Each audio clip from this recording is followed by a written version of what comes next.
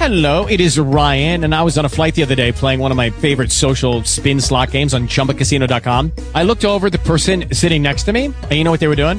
They were also playing Chumba Casino. Coincidence? I think not. Everybody's loving having fun with it. Chumba Casino is home to hundreds of casino-style games that you can play for free anytime, anywhere, even at 30,000 feet. So sign up now at ChumbaCasino.com to claim your free welcome bonus. That's ChumbaCasino.com and live the Chumba life. No purchase necessary. VGW. Void where prohibited by law. See terms and conditions. 18+.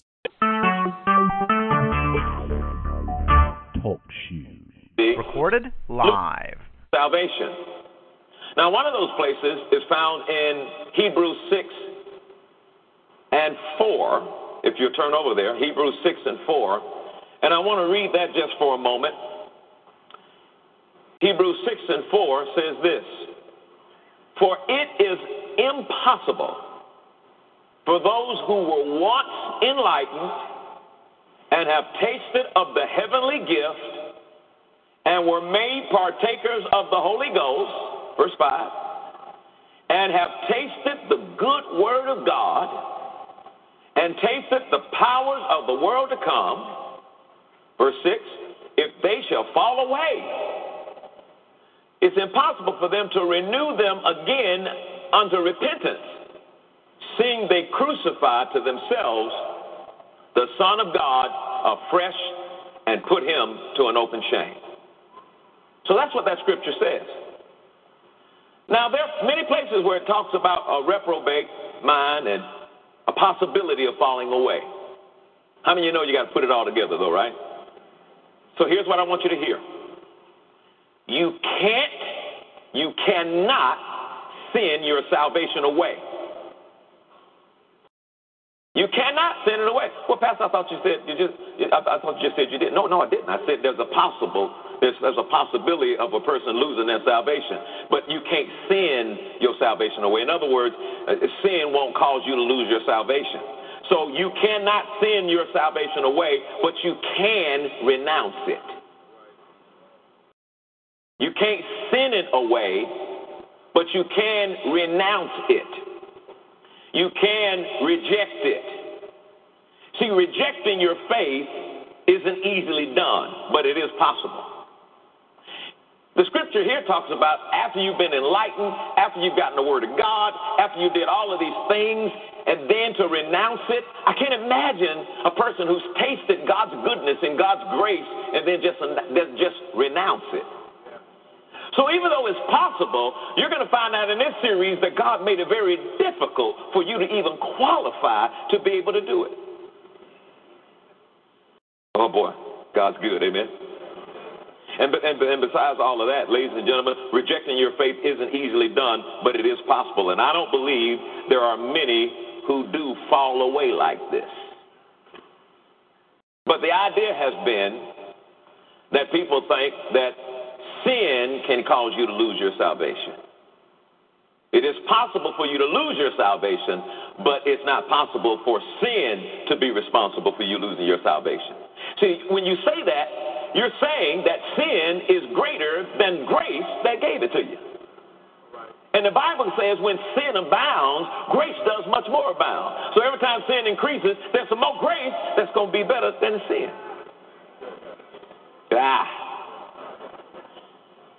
Now, Hebrews 3:13 tells us if it's even going to be possible, Hebrews 3:13 to 14, if it's even going to be possible for you to renounce sin and reject Jesus, it's going to take a little while, because in Hebrews 3, verse 13, it says, but exhort one another daily while it is called today, lest any of you be hardened through the deceitfulness of sin.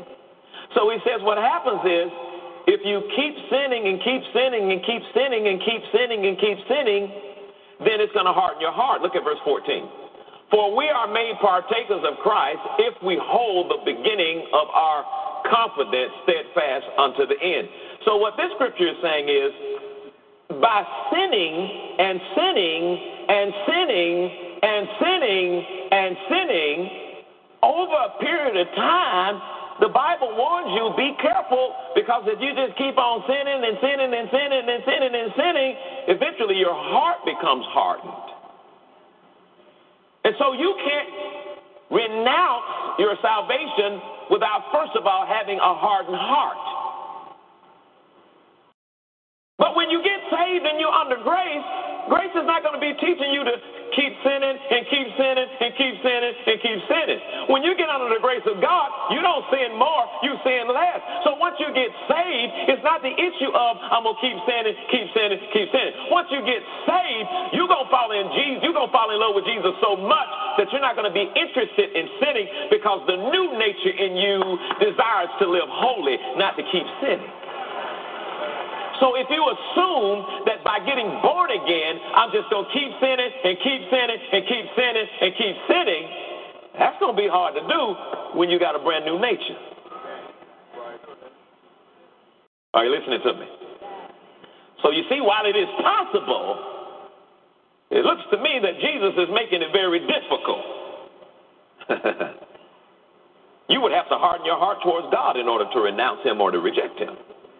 So now,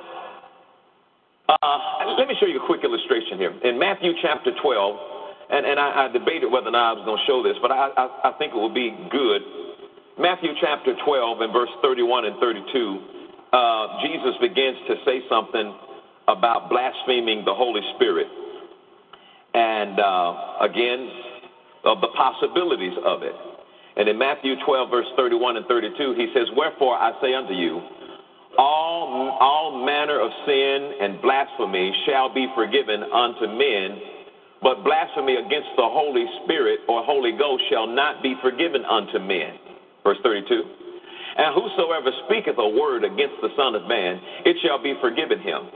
But whosoever speaketh against the Holy Ghost, it shall not be forgiven him, neither in this world, neither in the world to come." Now that sounds pretty strange. But at the same time, the Apostle Paul did this. The Apostle Paul was guilty of blaspheming against the Holy Ghost. Well, let's see what his outcome was. Look at 1 Timothy chapter 1. 1 Timothy chapter 1. And when you get to 1 Timothy chapter 1, look at verse 13. 1 Timothy chapter 1 and verse 13.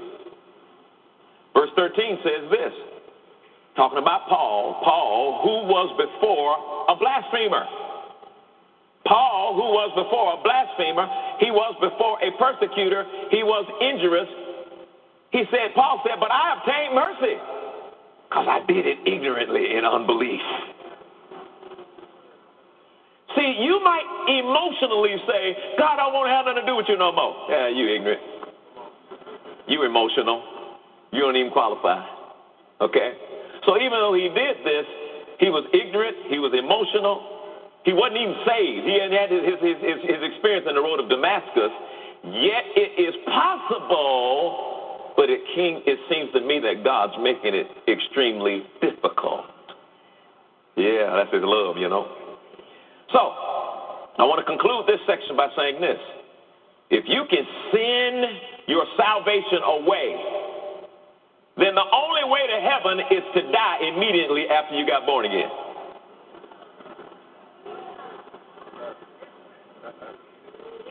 If you can sin your salvation away after experiencing this love, after experiencing this grace, after experiencing this forgiveness, after experiencing his presence, if you can sin your salvation away, then the best thing for you to do, the best thing for us to do, is to turn the prayer room to a place where we kill people. Because the best thing for us to do is take you upstairs, get you born again, and blow your brains out, and you're in heaven. That's the only way we can guarantee you're going to get there, if you can send your salvation away. Are y'all seeing this? Wow. Because the problem says, well, wait a minute now. Because what we really believe is this. What we really believe is, we don't really believe that all of sin will send you to hell. You can't lose your salvation for doing all of sin. Well, wait a minute now. Big sin, little sin is still sin. Okay, so now, if you can sin away your salvation, then all of us qualify, because number one, he says whatever's done not of faith is sin. So whenever you do something not of faith, that means you're doing it in doubt. That means you're doing it in unbelief. So that's everybody in the room, okay? There's times where everybody, we doubted some of the things we do. We wasn't quite convinced there. And he says that's sin. Whatever's done not of faith is sin. And then the other scripture says to know to do good and do it is not, to him is sin. I mean, how many people in the room where we've had opportunities we knew to do good, but we didn't do it? It was sin. So that's everybody in the room. So if we can send away our salvation, if you keep doing just those two things,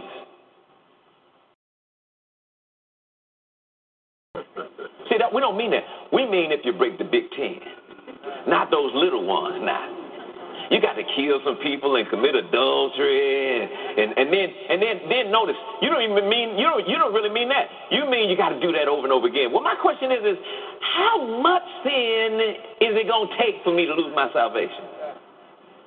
And which ones will it take for me to lose my salvation? You know, I told the story when I was a little boy. Me and my friend went to his house, and it was raining outside, and we wanted to shoot BB guns. So, Evander, we took a wooden box and put it in front of those, you remember those glass sliding doors in the basement? We put it in front of the glass sliding door. And we sat back there inside, and we shot BB guns, hitting that box. Well, my time came up, we were tired, and I aimed, and bam, missed the box, and the BB put a hole in the glass. Well, we were little trying to figure out how to keep it from his mama for a while, so we got a little masking tape. Now, here's my question. The little BB still put a hole in the window. Or you could take a big hammer and throw it, and it'll put a hole in the window. See, the BB or the hammer still got to replace the window. Yeah. So now, what sin gonna cause you to lose your salvation? The BB or the hammer? Because sin is sin, and that glass being replaced is that glass needing to be replaced. Are y'all hearing what I'm saying? So I submit to you today that you're saved by grace, so sinful actions don't cause you to lose your salvation. And yet the Bible does not teach once saved, always saved, because yet there is the possibility of renouncing your salvation. But Jesus has made it difficult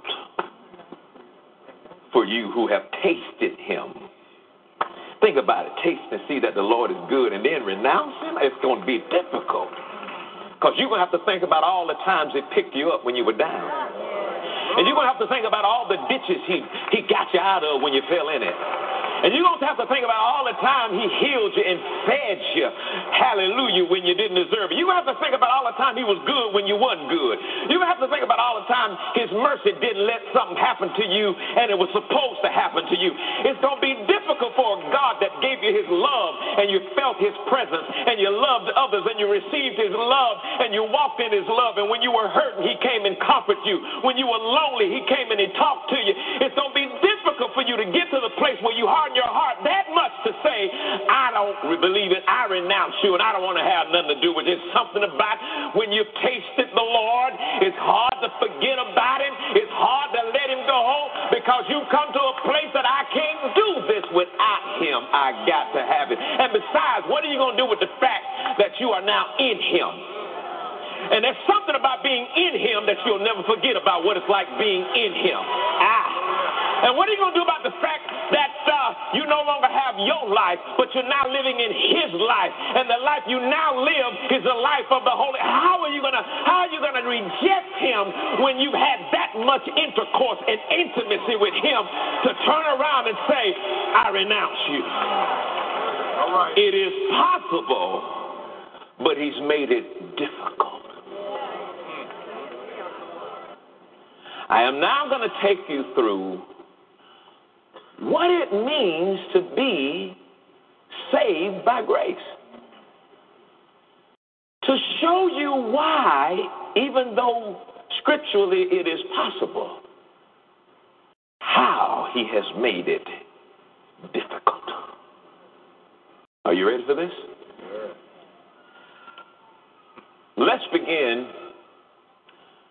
at the beginning of some things that we've been talking about. The word gospel. Write that word gospel down. And go to 2 Corinthians chapter 5, verse 17. Let's begin with the word gospel. And I have something I want to show you on this. Now, we have defined the gospel as what? Say it. Good news. But we have further defined it as the nearly too good to be true news. The nearly too good to be true news. In other words, this news is so good that you wonder, is it true? Amen? Nearly too good to be true news. Now, here's the issue about the gospel. What is that nearly too good to be true news based on our bad teaching, our past teaching? Based on not our bad teaching, but our past teaching. Based on our past teaching, what is the gospel? Oh, y'all ain't been in church. Based on the past teaching, we've discovered that the gospel is grace. It's the gospel of grace, right? And grace is unmerited, unearned, undeserved favor extended towards mankind. Grace is unearned, undeserved, unmerited favor that's extended towards mankind. And it was extended through Jesus. It was extended through Jesus. Now, the gospel of grace. Now, my question is, we're dealing with precision this year. My question is, I know the gospel is grace, and I know grace is unmerited favor. But show me specifically, precisely, the news that was nearly too good to be true. The news that was nearly too good to be true. All right, go to 2 Corinthians chapter 5, and let's look at this news that Paul said was nearly too good to be true. Verse 17. If you're there, say amen. Amen. Verse 17 says, therefore, if any man be in Christ. So this salvation is available to how many men? All of them, any of them. If any man be in Christ, what is he? He's a new creature. Old things are what? And behold, all things are become what? All right, now how many of you are born again and you are in Christ? Now let me explain to you what happened. You are born again, you are in Christ, you are a new creature. All right, now that was not so when you were born into the world. When you were born, coming through your mother's womb, you were born into the world as a what? Come on. You were born into the world as a sinner. You were born in the world as a sinner not because you sinned. You were born in the world as a sinner because of what Adam did. I got to say that again. You were not born into the world as a sinner because you sinned. All right, now listen to me carefully. Sin is not what makes one a sinner.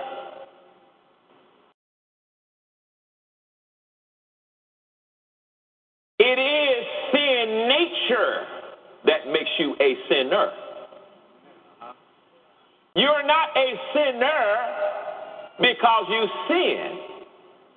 You are a sinner because you were born with the nature to sin, or you were born with the root to produce sin. An apple tree is an apple tree because it's got an apple root. A sinner is a sinner because it has the nature of sin. Your salvation is not based on your sin. It's not based on you doing good. It's based on your faith. People don't go to hell for sin. They go to hell for rejecting Jesus. Now, in this message, Your Security in Grace, I share spiritually sound doctrine on the widely debated topic of once saved, always saved. Now, many of you watching me right now have been in the church all your life, and you still don't know the truth about this subject. Get this teaching series right now so you can know with confidence what the Bible says about eternal security. Listen to our announcer for more details and information. The question of whether or not you can lose your salvation has intrigued the body of Christ for many years. In his teaching, Your Security in Grace, Creflo Dollar gives you biblical insight into this controversial topic that will settle this raging debate once and for all. Request your copy of this enlightening teaching by calling or visiting us online and discover why you can be eternally secure in grace. Imagine receiving a gift you didn't deserve. Creflo Dollar's powerful two-part message, Favor is on My Side, reveals how God delights in showering you with unearned, undeserved blessings. Request this teaching today, and we'll also send you his series, Grace Unleashed, and his book, The Triumph of Righteousness, all for a specific gift to the ministry. Get this inspiring collection today and live victoriously, knowing God's favor is on my side. Outside of the box that they put us in, keep shining, shimmering, glistening. Illuminate light for the lost, and let them know love laid its life on the cross, yeah. I'm saddling up to keep traveling, talking to the ones been straddling. People have been impacted by grace from our church specifically, and as they go out on the field, to the missions field, we're seeing people minister differently than they did before. It's not just about just preaching and preaching love only, but when you preach love with grace, it literally is empowering freedom. When you show Jesus as grace, it lets people know in the mission field that, you know what, I'm free. I don't have to live this way. I don't have to stay in poverty. I don't have to stay in sickness. I don't have to stay in disease, because literally, because I'm saved, I'm free, but because of grace, it's not my fault. What you'll find in a lot of places like Haiti, in Africa, is people think they're sick, people think they're poor because of something they've done wrong. They think, well, because I've done wrong, because I've sinned, this is God punishing me. So I have to stay in this condition. But our ministers go out to the field, our missionaries go out to the field, and when they minister to people and say, you know what, no, you're free, it's okay, you're forgiven, all of a sudden you see these weights and scales fall off of people, and they start realizing, I don't have to stay in this impoverished state any longer. I'm free, I'm the righteousness of God, I've been forgiven. Now, where's my stuff? Not just the material stuff, but I mean the stuff that's due and owed to them because they realize that they are the favorite of God and they are God's favorite.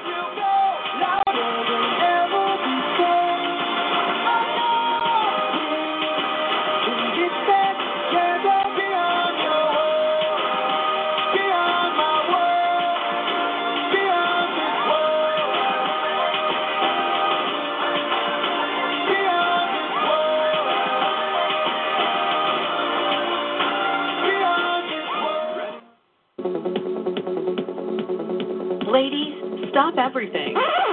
You deserve a break. Leave it all behind and escape with your sisters to a breathtaking getaway in beautiful Destin, Florida. It's about embracing you.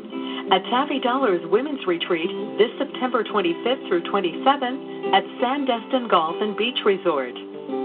This is your time to relax, refresh, and rejuvenate yourself in the Word with dynamic speaker and teacher Beth Moore, contemporary Christian artist Jordan L'Oreal, and stimulating workshops and activities galore. 2 unforgettable nights of great fellowship and pure fun, September 25th through 27th at Taffy Dollar's Women's Retreat in Destin, Florida. You need it. You deserve it. Don't miss it. Register today. If you're looking for a church home and want to stay connected to Creflo Dollar Ministries, join us at a World Changers Fellowship Church in your area. Visit us online at CrefloDollarMinistries.org to locate the World Changers congregation nearest you. Because of you, Creflo Dollar Ministries is providing a new understanding of grace and empowering change in the lives of millions of people every day. Your love and financial support make it possible for this broadcast to be seen and heard in multiple languages on 6 different continents. We thank the partners and friends of Creflo Dollar Ministries for making this program possible. For your love gift of $25 or more, the Word Network will send you a special bottle of water taken directly from the Jordan River where Jesus was baptized. Luke 3:22 tells how the Holy Spirit descended on him in bodily form like a dove, and a voice came from heaven saying, "You are my Son, whom I love. With you I am well pleased." The Bible lists several scriptures where water was used to spiritually cleanse, purify, and heal. Now you can own a bottle of precious water from the River Jordan that was blessed and prayed for by the Word Network. Order several to use for special occasions or give as gifts to family and friends. Call today and we'll rush this special treasure to you immediately. The phone number is 855-730-WORD. That's 855-730-9673. Or order online at thewordnetwork.org. Thank you for your generous love gift. Because of your continued support and partnership, we're spreading the gospel of Jesus Christ to a lost and hurting world.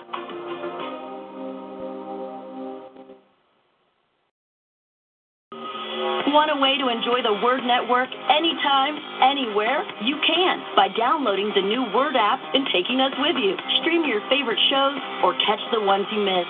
Share the Word blog with your friends on Facebook or Twitter and enjoy a daily Bible plan you can read or listen to. Stay connected to the latest ministry, music, entertainment, and more 24/7 by downloading the Word app or go to thewordnetwork.org for more information.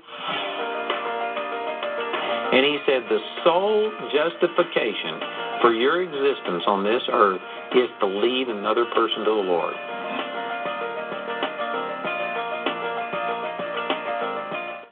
Have you seen the Word website lately?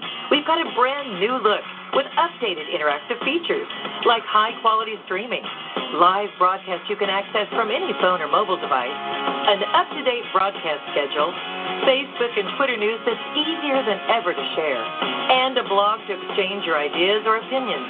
But don't take our word for it.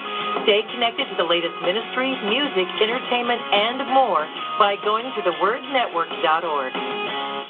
Catch the inspiration of Joseph Prince next on the Word Network. Pick up your smartphone or tablet and follow the Word Network on Twitter. Go ahead, join the conversation and be a part of the family. Follow us and we'll follow back. The following paid program is sponsored by the friends and partners of Joseph Prince Ministries. God wants you to reign.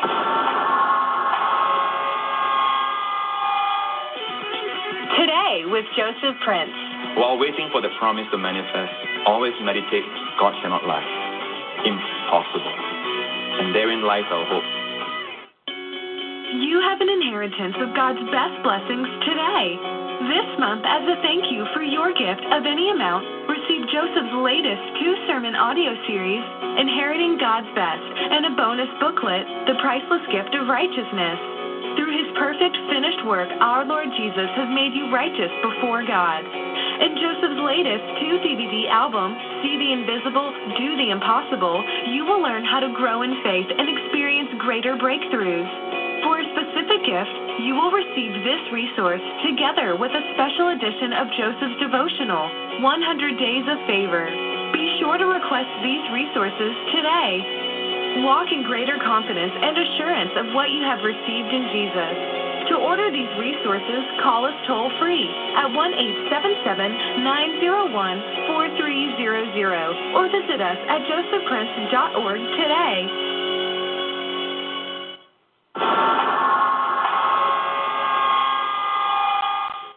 It's easier to get a person who never tastes all these things, all right? Push them to them the gospel, and then it's easier for them to be saved than people. Well, 80. And believe me, distinctive. To be distinctive is to be unique, and then to be similar is to be like. And yet, I want to talk about being distinctively similar. God, in my text, is speaking to Joshua, who is a protege or a mentee of Moses. And God says to him something that is absolutely amazing. He says, as I was with Moses, so shall I be with you. That's some shouting stuff right there. Because God did some amazing stuff through Moses. God did some real fancy, showy, shiny stuff with Moses. I'd have kind of liked to have been Moses. Just at the Red Sea part. You know, just throw your staff out in front of your congregation and everybody looking at you and the wind is blowing and all of a sudden the Red Sea blows back, you know, and your hair is blowing in. Oh, I don't have hair. But your beard is twitching in the wind and you got your staff up in the air and God does all of this public, showy, fancy stuff. And especially considering the fact that Moses' congregation was kind of mad with him right then. Because he had called them out of the familiar into the unfamiliar. And whenever you challenge people to come from the familiar to the unfamiliar, they're not nice. They're not always nice about that. Why did you bring us out here and all that stuff? And Moses says, just shut up. And goes like this, you know, and the wind blows and the water parts. And it's real cool. Yeah, I like that part. Yeah. Moses got to go down to the president of Egypt and walk in and do his stuff in front of the president of Egypt and eat up the serpents of the magicians. It was bad. It was awesome. And God says to Joshua, as I was with Moses, so shall I be with thee. That's good news. And yet Joshua never, ever smote one rock that brought water. Joshua came down to the Jordan River and threw out his rod, and the Jordan River just said, say what? He had to go all the way down into the water before he saw change.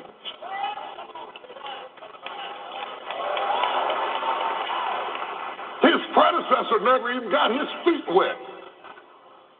But when Joshua got ready to fulfill his destiny with his mighty charge in his hand, what worked for Moses didn't work for Joshua.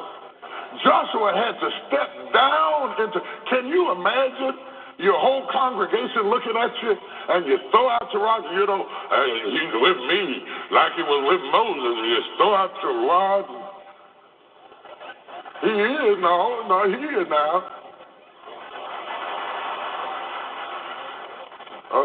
Wait a minute, I got to prime it a little bit.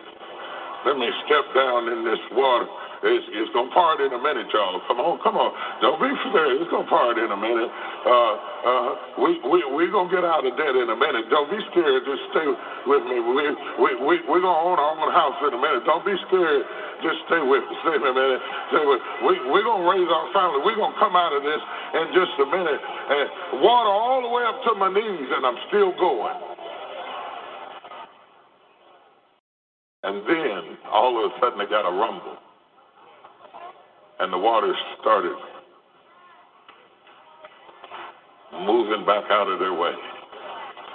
He said, oh, it does work. Come on. Distinctively similar. As I was with Moses, so shall I be with you. I will be with you the same way I was with Moses, but you are not Moses. You are not who inspired you. You are not who inspired you. You are not who trained you. God is going to be with you as he was with Moses, but you are not Moses. So you have to discover your own uniqueness to accomplish your purpose. Or you'll step in the water and it doesn't move, and you'll say, it didn't work for me. And God is still with you. But God and you don't form the same coalition that God and Moses did. So you have to be willing to be distinctively similar. As I was with Moses, so shall I be with you. But I will not do with you what I did with Moses. Can you recognize God being with you to the same degree, but creating a unique experience? God does not do encores. Everything God does is a designer's original. So while you want to be mentored and you want to be developed by people, you don't want to imitate them. Because God says, I will be with you like I was with them, but you got to be yourself. Because if I wanted Moses, I could have kept Moses. You're a new generation and a new expression of an old idea. If I wanted the old idea, I could have kept the old idea. I want you to refresh it. I want you to hit the reset button, but don't expect the same old pop-ups that I did with your daddy, because I've been there and I've done that. And God is finished with that. What do we keep and what do we let go of?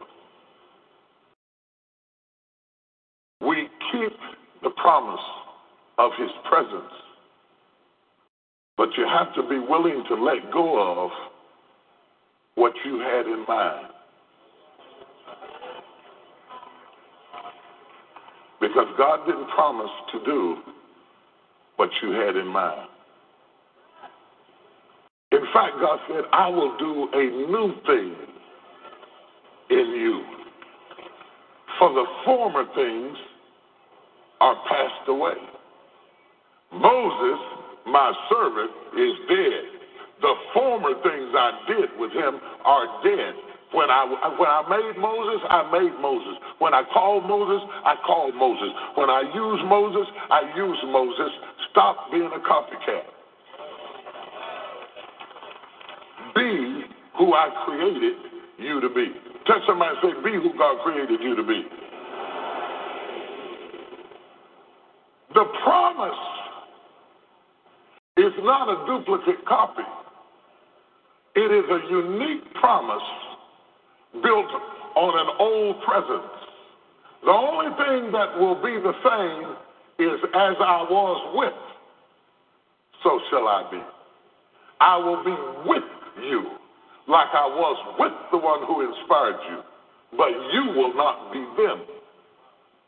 The promise is, I will be with you. Throughout the chapter, over and over again, God says, I will not leave you nor forsake you. I will not leave you nor forsake you. I will not leave you means you won't be out there by yourself. In English, when we read, I will not leave you nor forsake you, it's a little bit confusing to us, because if you think when you read, leave and forsake to us is the same thing. I'm leaving you, I forsook you. It's the same thing. So why did God say, I will not leave you nor forsake you? Because when you study it out, to leave somebody is to remove your presence. But to forsake them is to emotionally abandon them. You can forsake somebody you didn't leave. That's a class all by itself. You can emotionally abandon someone that you still come home to. Somebody wanted to shout, but they can't because they're sitting right beside the forsakee.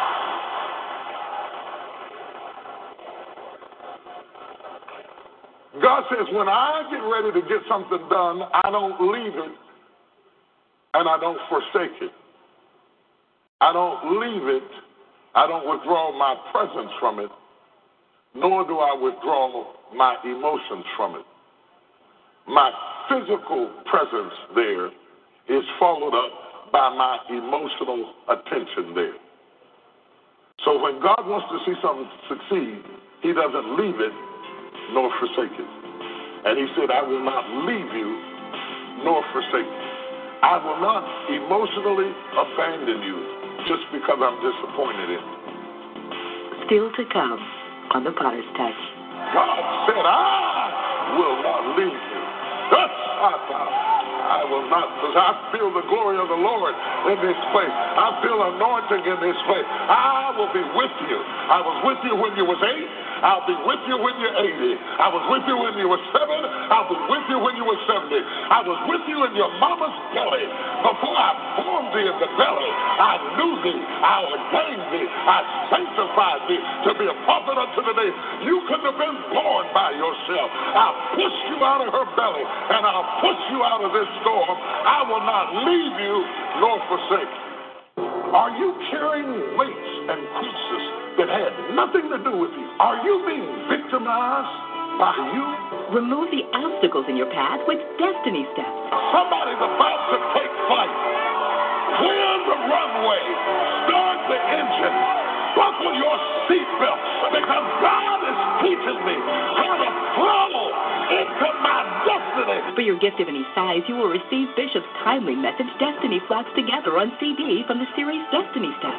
And when your gift is $65 or more, you'll receive Bishop's 6-message series, Destiny Steps, on DVD. Go ahead and master where you are. And after a while, without you even trying to do it, where you started will turn into where you're going. That's what destiny is pulling you into. However, for your gift of $110 or more, we'll also include our helpful Be Still clipboard and notepad. It's time to be the you God meant you to be. Your destiny is already in you. Work that thing out. I am distinctively similar. As I was with Moses, so shall I be with you. But don't play Moses. Joshua, do you. Glory to God. And if you do you, I'll do me. Glory to God. And together we will walk through life. And the promise I give you, no matter where your feet trod, no matter where you walk or where you go, up hills or down valleys, abased or abound, for richer or for poor, in sickness and in health, I will not leave you nor forsake you. People may leave you, friends may leave you, opportunities may leave you, but God said, I will be with you every step of the way. Destiny step, wherever your feet trod, God said, I will not leave you. I will not, because I feel the glory of the Lord in this place. I feel anointing in this place. I will be with you. I was with you when you was 8. I'll be with you when you're 80. I was with you when you were 7. I'll be with you when you were 70. I was with you in your mama's belly.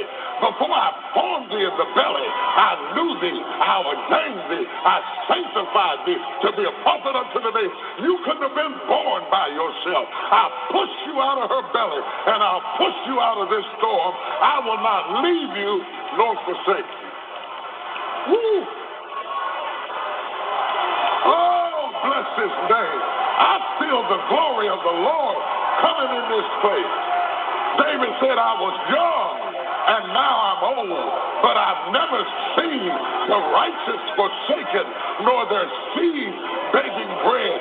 God was consistent when I was young, and God is consistent when I am old. Destiny steps. I'll be with you every step of the way. I'll be with you no matter wherever you step. I'm with you every step of the way. Somebody stomp your foot.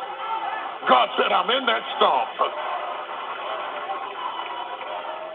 So the promise centers around his presence. That's the promise. My presence will be with you every step of the way. My presence presence is your promise. Not a car, not a mansion, not $1 million. My presence is your promise. But my presence does not abort the process. So we're talking presence, and now we're talking process. My presence is with you, but you still got to go through the wilderness. My presence is with you, but I still have to take you through process. My presence is with you, but I still have to train you. I still have to develop you. I have to whittle down all the things off of you that are not relevant to your destiny. I put you in the process to prune you. I put you in the process to prune you. I put you in the process so that you could go through what was necessary to be tough enough to stand where I'm taking you. Oh, you didn't hear what I'm saying. The process makes you tough. The process makes you tenacious. The process prunes your heart. It purges your sensibilities. It burns out all the things, the wrong motives that you had when you started. God said, I'm going to take you through the wilderness till everything that is not of faith dies in the wilderness until you come forth as pure gold. The wilderness is designed to kill the unbelief in you, to purge your motives, to prepare your heart. My God, glory to God. Tell somebody, tell them I'm in the process.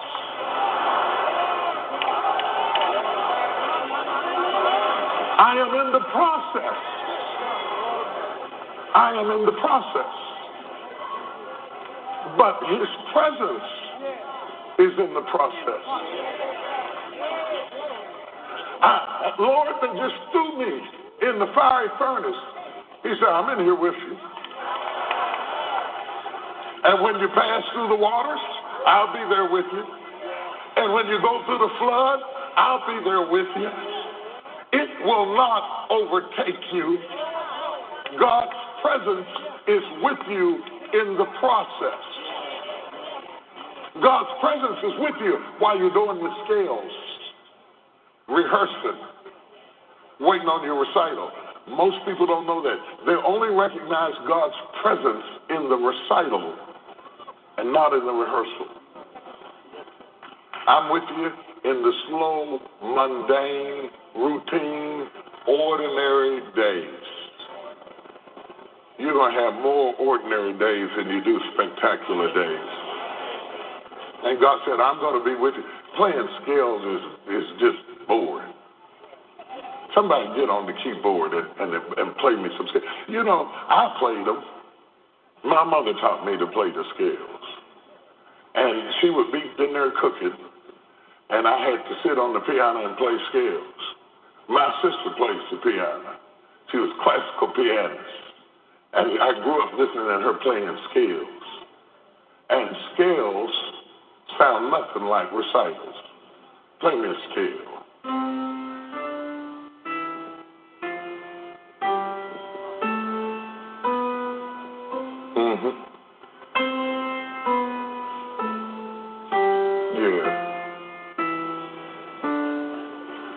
We'll be selling those albums in the lobby.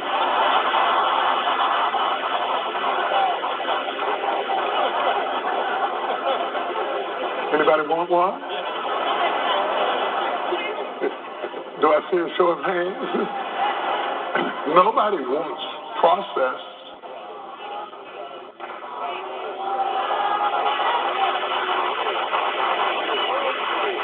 I'm sorry, brother, but we didn't sell not one CD today, not one thing, because process is an accumulation of boring days,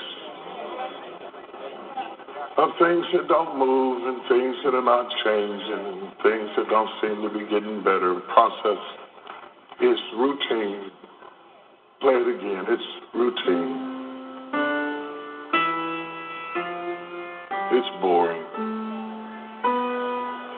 It's go to work and come home. Lay out what you're going to wear tomorrow. Got to get up and go to work again.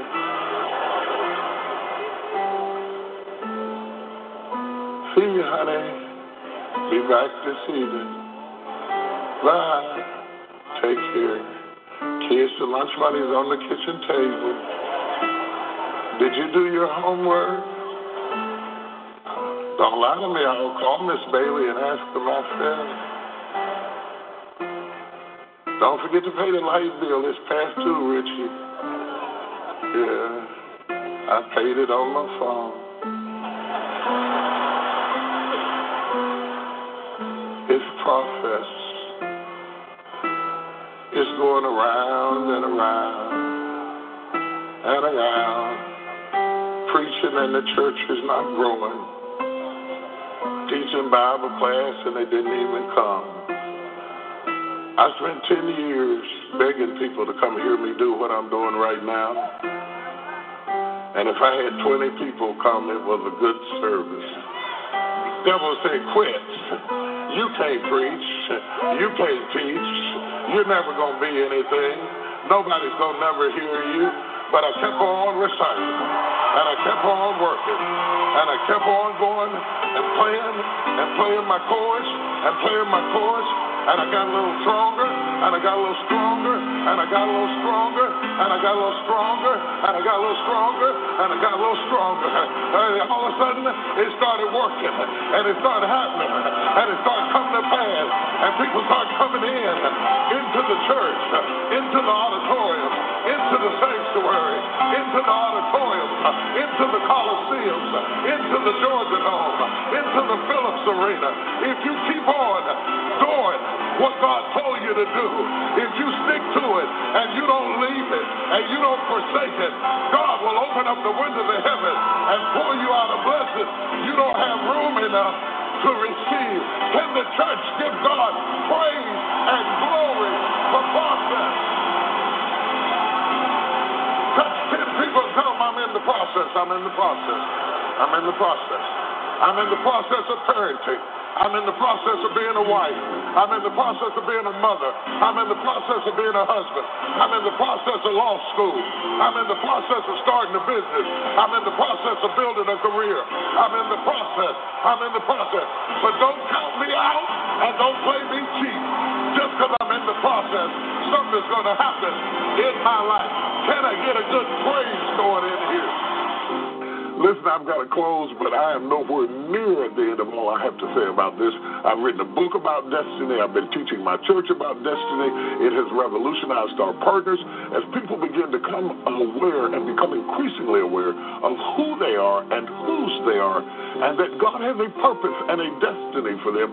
Then they stop meandering in the fields of mediocrity and make a complete decision to move forward with their lives, because they're not waiting on you to tell them who they are. They know that destiny has determined them to play a particular role. It may not be big, may not be famous, may not be world-renowned, but it's important to the kingdom.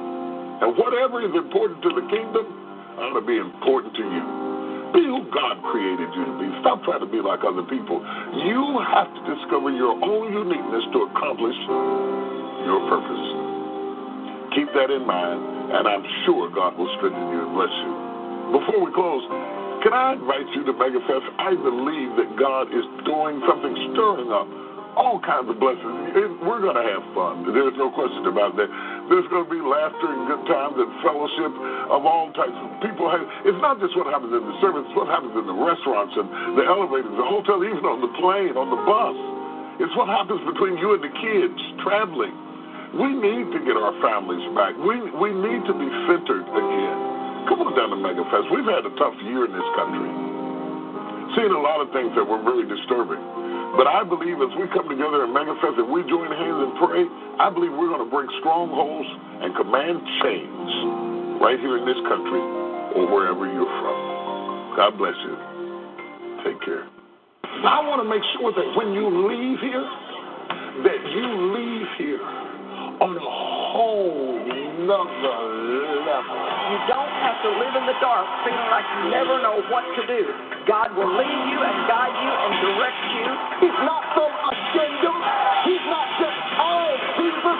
Do you know how strong his name is? I just need you to reach and grab big. I need you to release it over your life. You want to just reach back and dig in and see what God did in your life then. It'll give you a clue about where you're going now. Every day you wake up and you're adding to the kingdom, you're subtracting from hell, and that's why the devil can't stand you. I know that there's a force on the planet much higher than the facts, and it's called the truth of the Word of God. The anointing is coming on your life to change your season. Anoint me!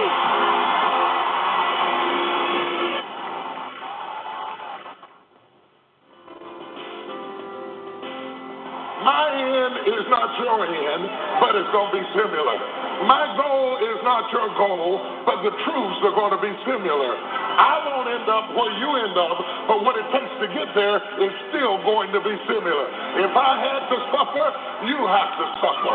If I have to crawl, you have to crawl. If I have to wait, you have to wait. And I want to tell you something. Weeping may endure for a night, but joy cometh in the morning. This is the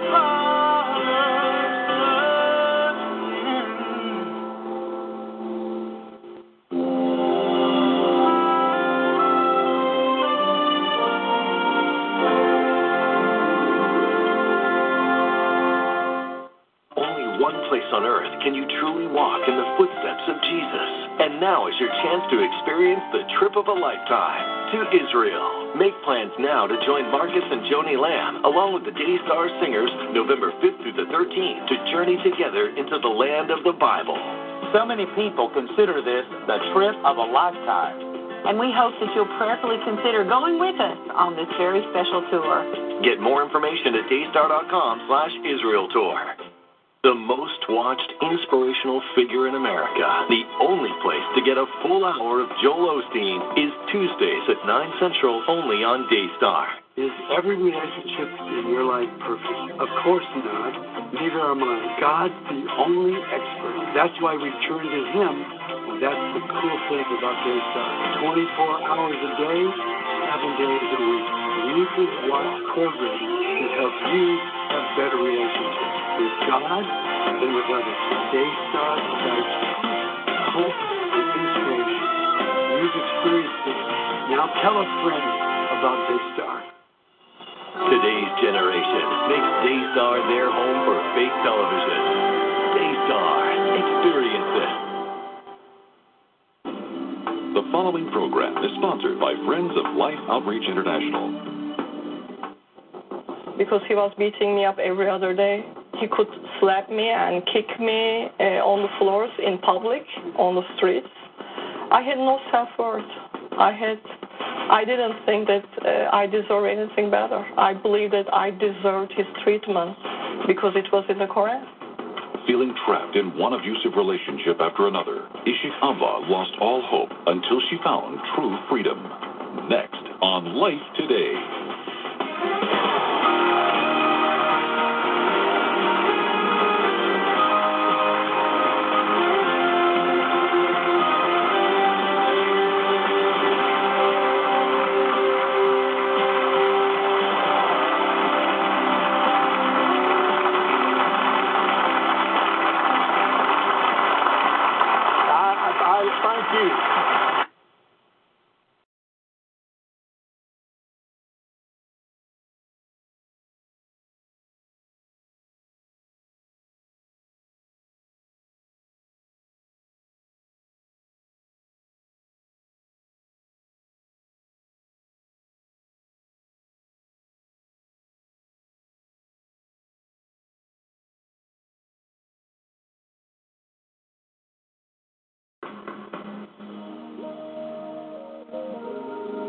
Can we just begin to thank the Lord for our dreams? Let me see you wave your hand if you got a dream. Oh, yeah, yeah, yeah, yeah, yeah. Trouble often comes to destroy the dream within. Hard to find a friend that wants to see you win. Anybody know what I'm talking about? Trouble often comes to destroy what we believe. but the dream lives on inside of me, growing strong in spite of me. Through it all, my dream it will survive. Whoa, God gave me a dream that would not lie. God cannot lie. Oh, God showed me. Let me see your hand if he showed you your dream that would not lie. The dream cannot lie. Joseph dreamed a dream that set him apart from men, a dream that gave him courage to overcome his every sin. Joseph dreamed a dream. One day he'd have honor, he'd have power, and when they laughed at what he said, he found the strength to raise his head. And through it all, don't you know his dream is still surviving? Oh, God gave me, he gave me a dream that would not lie. Yeah, cannot lie. Oh, God showed me, he showed me my dream that would not lie. The dream cannot lie. Oh, the promises of God, they are yes and amen. So I hold on. Let me see your hand if you're holding on until the very end. 'Cause I know that God gave me, he gave me a dream that would not die. Yeah, he cannot lie, he will not lie, he cannot lie. God showed me, he showed me a dream that would not die. The dream, it cannot die. God gave me, he gave me a dream that would not die. Yeah, he cannot lie, he wouldn't lie, he cannot lie. God, he showed me, did he show you your dream that would not die? The dream, it cannot lie. God cannot lie. Your dream cannot die. So hold on. You see, all you gotta do is hold on. Listen, we're gonna say it one more time till you get it in your spirit. Mama, God cannot lie. Your dream cannot die. So hold on. All you gotta do is hold on. We're gonna sing it one more time. Somebody, listen. Mama, God cannot lie.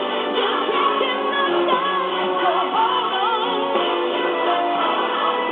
All you gotta do is hold on. Your dream cannot, should not, would not, will not die. Somebody give God the praise for your dream. You need to praise it for your dream. Because guess what, baby? It ain't over. It ain't over. No matter what nobody says to you, baby, it ain't over. As long as you got breath in your body, it ain't over. Makes no difference what the devil has told you. Makes no difference what the naysayers told you. It ain't over, it ain't over, it ain't over, it ain't over, it ain't over. It ain't over till you win. Listen, there might be somebody here tonight. You feel disconnected to your dream. You see, that's a dream I had when I was a teenager, and life has happened to me, and I've long forgotten that dream. But can I come down here, y'all? See, it ain't too late. I got good news for you. Maybe there's nothing that you've done that God can't or won't forgive. There's no place that you can go and God is not there. He even knows how you got there.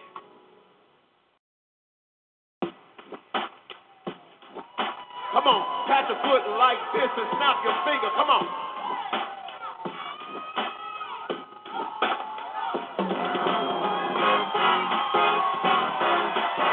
Can I testify? Let me take some time about God's grace. All grace is unmerited grace.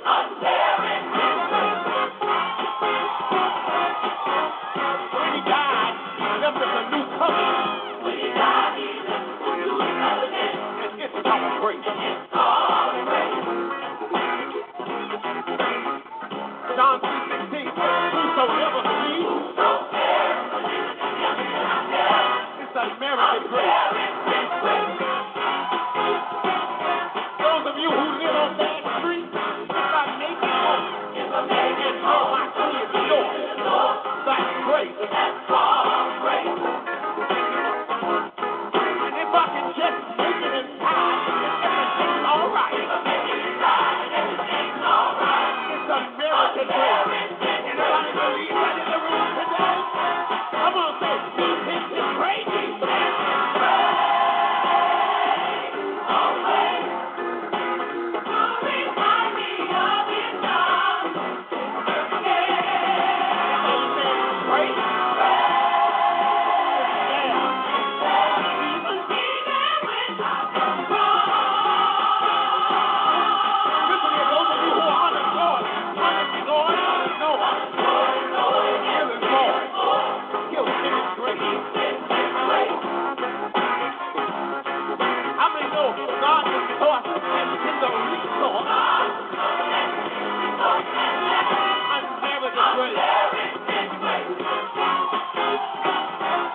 You got some problems out there, problems here, problems there.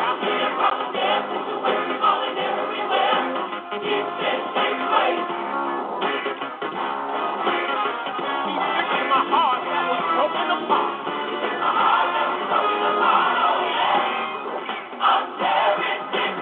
Put your hand on the Chicago. Come on, help me and say, he's in his grace. He's in his grace.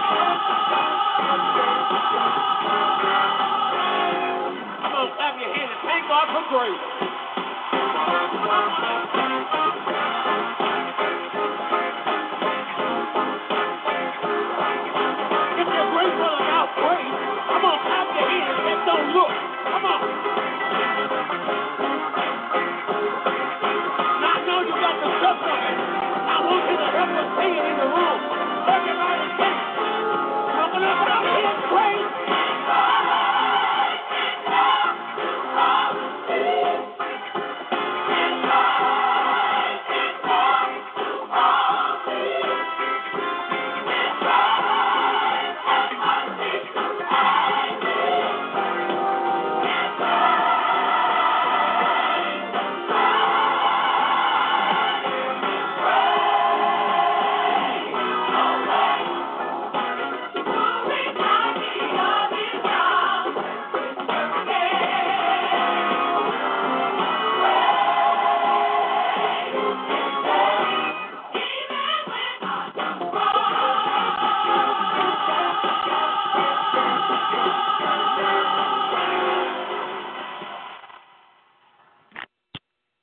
Good morning. Y'all be out there in prayer shift to ministry land. Okay. All right, let me open up a prayer. Horande shida ko brashida ko horombo shishida ko rande shishida ko rambrande ko seshishida ko rombo kosta ko rambaka. Hundred ko seshishida ko horombo kosta kandaka. Horoshete shida ko seshida ko seshida ko seshida ko seshida ko seshida ko seshandraka. Horombo ko seshida ko raka. Handeshi to go raka. Handeshi to go raka. Horrible sheshi to go heshi to go thunder to go sa. Horrible sheshi to go back. Horrible sheshi to go ra. Horrible sheshi to go ra. Harambose, Shirakasa, Shirokose, Shirakasa. Horomboshe, Shirakasa, Shirokose, Shirakasa. Horomboshe, Shirakasa, Shirokose, Shirakasa. Horomboshe, Shirakasa, Shirokose, Shirakasa. Humbraka, Shende, Koseshe, Shendere, Kosandra, Shendere, Koseke. Kakandere, Koseshe, Shendara, Kosaka. Horopo, Shandere, Kosaka. Horoko, Shendere, Koseke. Horoko. Horombose, Shirakanda, Shiragose, Hombrande, Shiragose. Yes, Shandara, yes, Sandara Kosada. Yes, Sandara Kose, Shandara Kosandra Kose, Shirakaranda Kasa, Horomboda Kasandra Kose, Shirakaranda Kosa, Horomboda Kasandra Kose, Shirakaranda Kosa, Shided Kundanda, Kuded Kanda. Horomboko, Shirakasa, Shirokose, Shirakasa, Shirokose, Horomboko, Shirakasa, Shirokose, Shirakasa, Shirokose, Horomboko, Shirakasa, Shirokose, Shirakasa, Shirokose, Horomboko, Shiridiko, Shirokose, Shanda, Shirokose, Da, Horomboko, Shirakasa, Dasha, Darokose, Dada, Darokose, De, Horomboka, Shirokose, Shanda, Rokosandra, Rasa, Kondo, Horomboko. Shende to go say, Horomboko, Shiragose, Horomboko, Shandere to go Sandro, Deshi to go Sandro, Oko, Shande to go say, Sandro go say, Horomboko, Sandeke, Shandeke,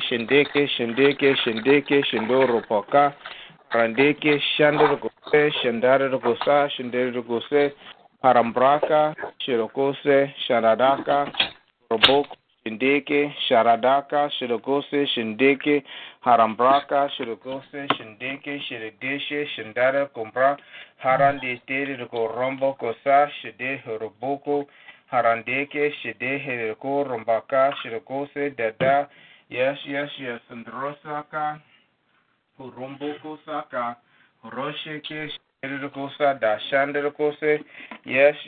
Father, we praise your name. We glorify you. Holy Spirit, move. Move. Move. Move for Rombo Shiraka Sandra Gose Shiraka move as the anointing of God increases, as the word of God increases, and the Gosisha move, Shindra Shirako Sandra Gosa, move Shidda Badagada Shirako Horbaka, keep us to the Roba where we need to be at, Shidduko moving us, as you know, with Radako, you Rokubosa, you were about that God, Sarakosa Da. We give you the glory, Shiraka, and praise. In Jesus' name I pray, amen. Amen, amen. Amen.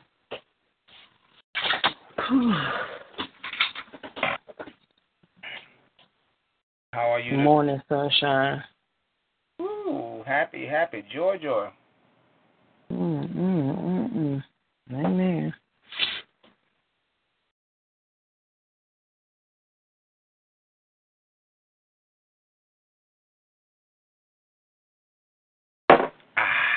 I'm back on my concoctions. Even though I got to get out of here this morning, so let's get this show on the road. All right. Gracious Lord, our Father, we come to you this morning with outstretched hands, Lord, with an open mind, with an open spirit, Lord, open heart, asking that you come into these places, Lord, and asking that you rule and you rest and you abide, Lord, that you be within us, Lord, that we seek to be with you. Lord, asking that you allow your will and your power to rest, rule, and abide within us, Lord, that will keep us looking to you, that keeps us seeking you, Lord, that keeps us being in your midst. Lord, we thank you for the covering that you give each and every one of us. We thank you for reigning over our lives and in our hearts, Lord.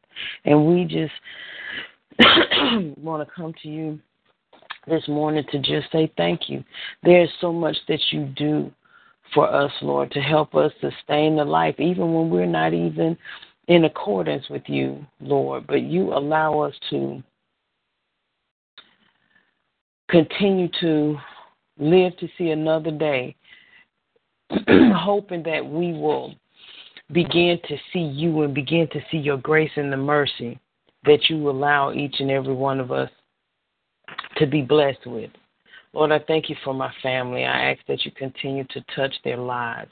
Lord, I pray that your word and the life that I live, Lord, and the prayers that I intercede on their behalf, Lord, that they begin to see you in a different light than how they've seen you before, Lord, that they begin to seek you on their own and they begin to reach out to you.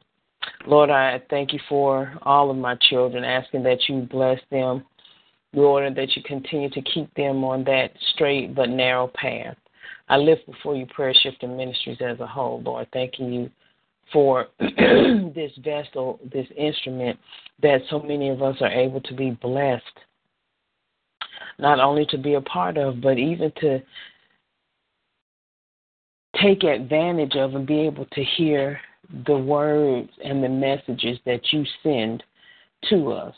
Lord, I ask that you continue to allow your word to root itself into Prayer Shifting Ministries, that we may continue to go stronger in your word and your will, Lord, that you continue to prepare us for those things that are to come. Lord, I also pray for Prayer Shifting Ministries family members, asking for their continued strength, Lord, asking that as we seek that their minds continue to be like yours, Lord, that we intercede on the behalf of one another. We intercede on the behalf of the world and on behalf of our brothers and sisters in Christ. I ask that you touch, heal, and restore, Lord, that we become in line with you.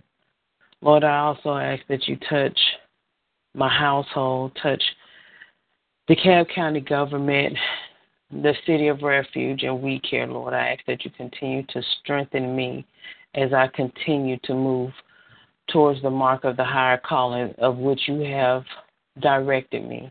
I ask for healing and strength in my body.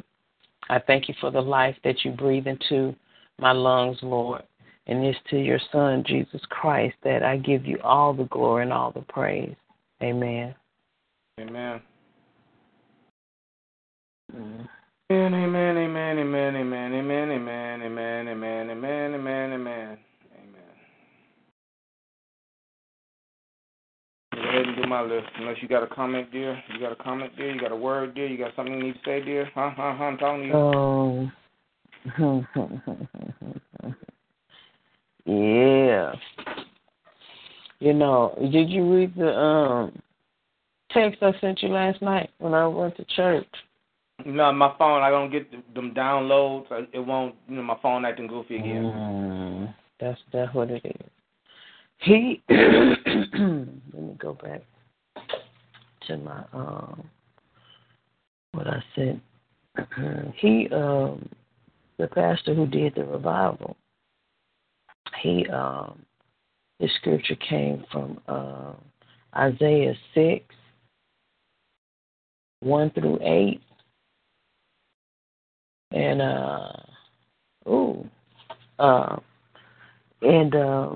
he preached that thing yesterday.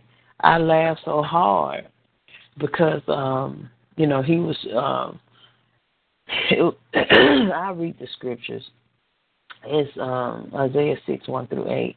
In the year that King Uzziah died, I saw also the Lord sitting upon the throne, high and lifted up, and his train filled the temple. Above it stood the seraphims.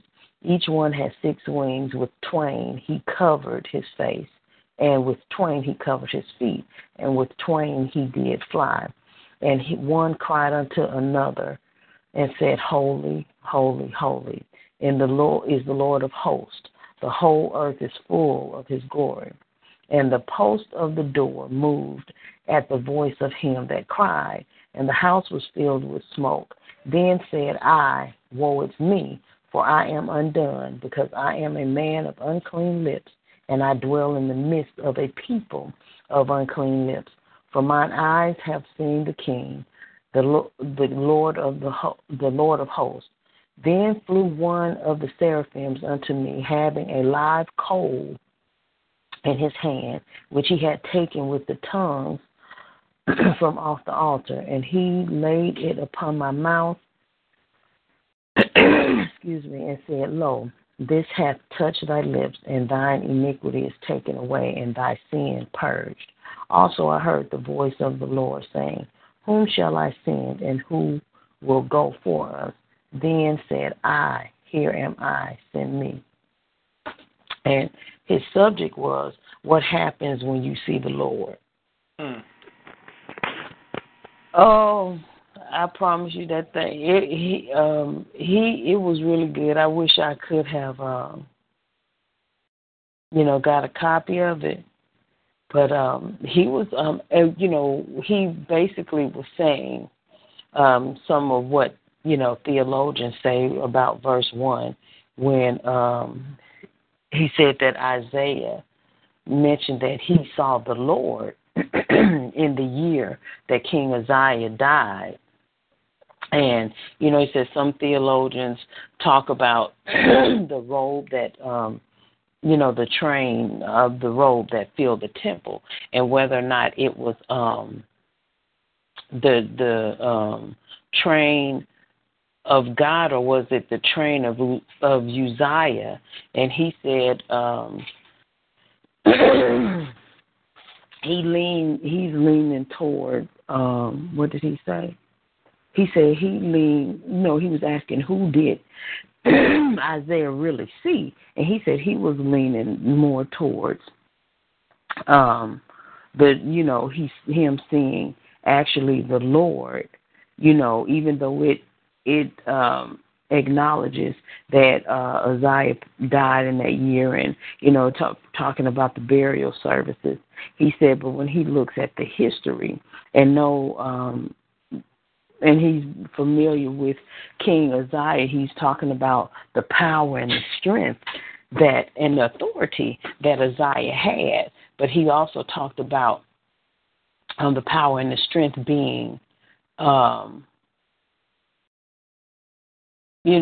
guess, in my words, just because, King Uzziah had all of this authority doesn't mean that he is able, to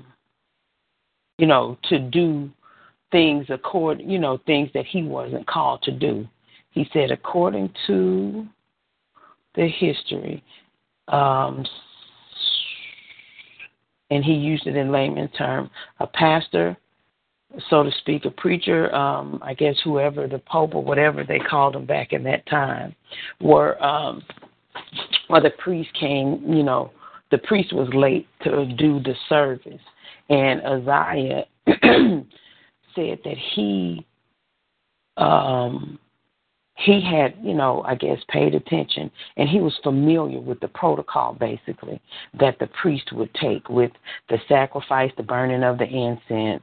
And he felt that since the priest was late to perform the service, that it was okay for him to do it. Say, well, that's okay. I'm the king. And since the priest is late, because I've paid attention to what he does, I can perform the service. And he said that Uzziah was stricken for that because, even though he was king, that was not what God had called him to do. And something about this is how and why people should, know what their calling is and stay in their lane. And he said basically, though Uzziah was the king, he was not called to play that role. And God put him in his place. And he said oftentimes it takes God, to move people out of the way. And he said it was through Uzziah, because Isaiah was a prophet, I guess a prophet in training, so to speak.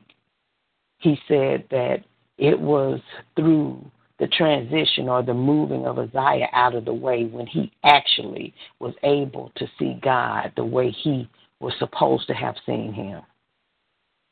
And he basically was just saying that, Uzziah, in a sense, because of his reign and the way he ruled, that sometimes it makes it difficult for people to see truly who God is, because sometimes things are in the way.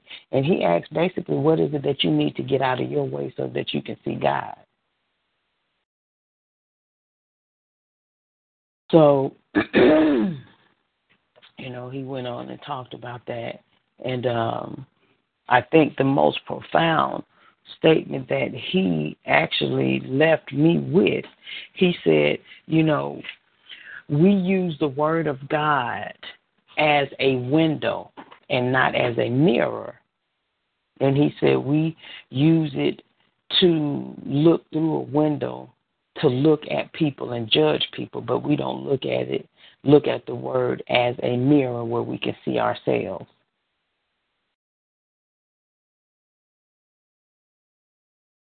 So I was like, all right.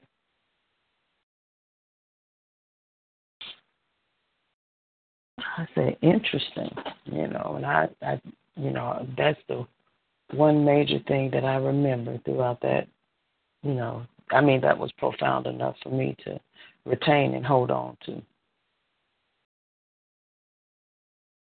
That's interesting. Very interesting.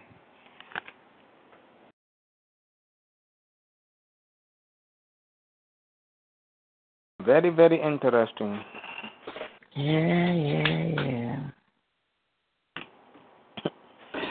A window and not a mirror.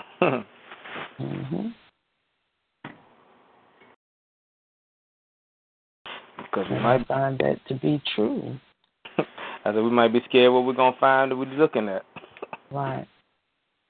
And he gave I guess an analogy of, when we grow in Christ, some people become judgmental. We forget the things that we did in our past. Or our present. Mm-hmm. And so he said, I think an analogy he used, he said, like the mothers. He said, they forgot, when they were young, they used to wear the little short skirts and the short dresses.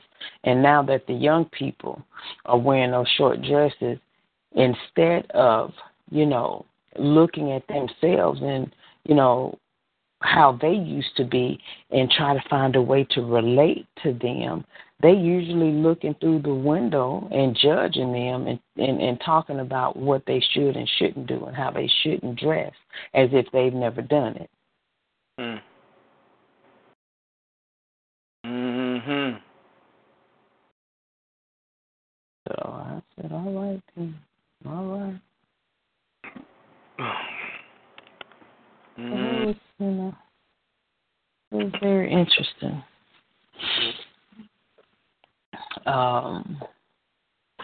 Also, yesterday, I talked to my brother. We've not talked in a while. We've just really been, Carlos, we've been, just texting, seeing how everyone was doing. And we happened to talk about, this profession, that I'm in. And he was shocked about some of the things I was telling him about the profession of, counseling and how they teach things. And, basically, I told him even though there is a portion of counseling that's, pastoral or spiritual counseling, when you look in the, sector of mental health, that you really, when you look at things from a spiritual level, they kind of look down on that. And he was saying how he never knew that. And, I gave him a couple of examples, of how we are taught not to, as they say, transfer our feelings and thoughts onto the client, and how we have to, negate or, adapt to the client as opposed to, us, having the client adapt to us. And I was just telling him how, that's, following suit with the way the society is going right now by forcing, you to accept or, the world to accept, certain ways of life. And and I mentioned, I said before the Supreme Court ruled about same-sex marriages, they always encouraged us that when you're speaking with the client and you're referring to relationships, that you use the words mate or partner, because you're trying not to exhibit or reveal any biases to your client, and because you don't know what their, sexual orientation or preference is, nor what gender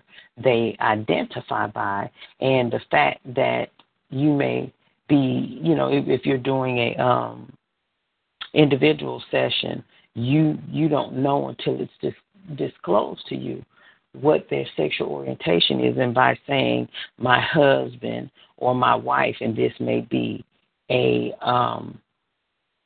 homosexual person, it can be offensive. So, we talked about a couple of those things.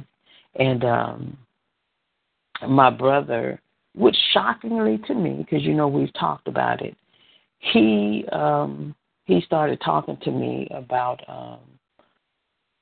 demons and demonic powers.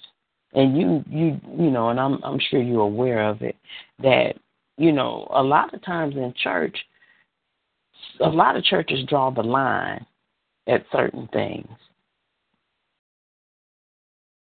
Things that they do not preach about, things that they do not teach about.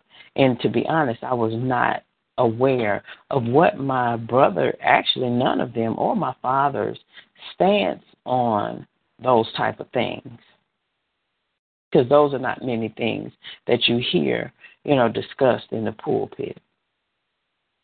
So, and he, he was so compassionate in a sense towards me. And his thing was like, big sis, if you just understood, about the demonic forces and the things that I've seen. I told him, hey, is all that I can say. What'd you say, like, bro? You just don't know. Come on my side just a couple of days. Right. Sure. I was like, I said, I got speechless. I said, man, I feel you. I feel you. Because, we were, just piggybacking off of one another. And I said, sometimes life, uses so many oxymorons because, they say knowledge is power. And I said, I'm going to be honest with you. The more I know, the more I don't want to know. And my brother said he just told his wife Sunday, he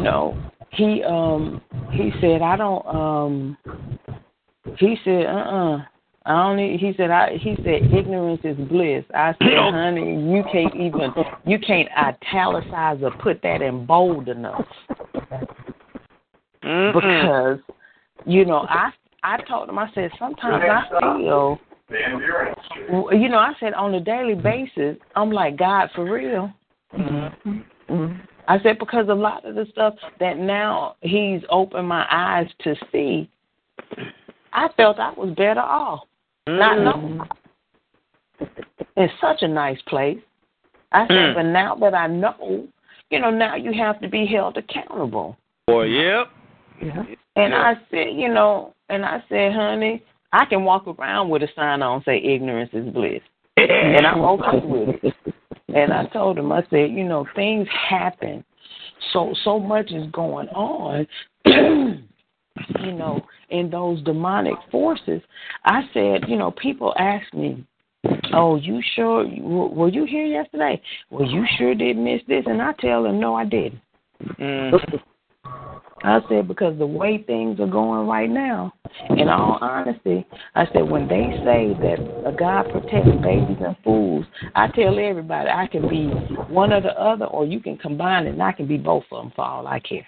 Okay. I said, this is truly a time in my life when I really don't care what people think I am. I don't care if they think what I said, because what I do know, that I know that I know, I'm good. I'm good. And the least of my concerns is what you have to say about me and how you feel.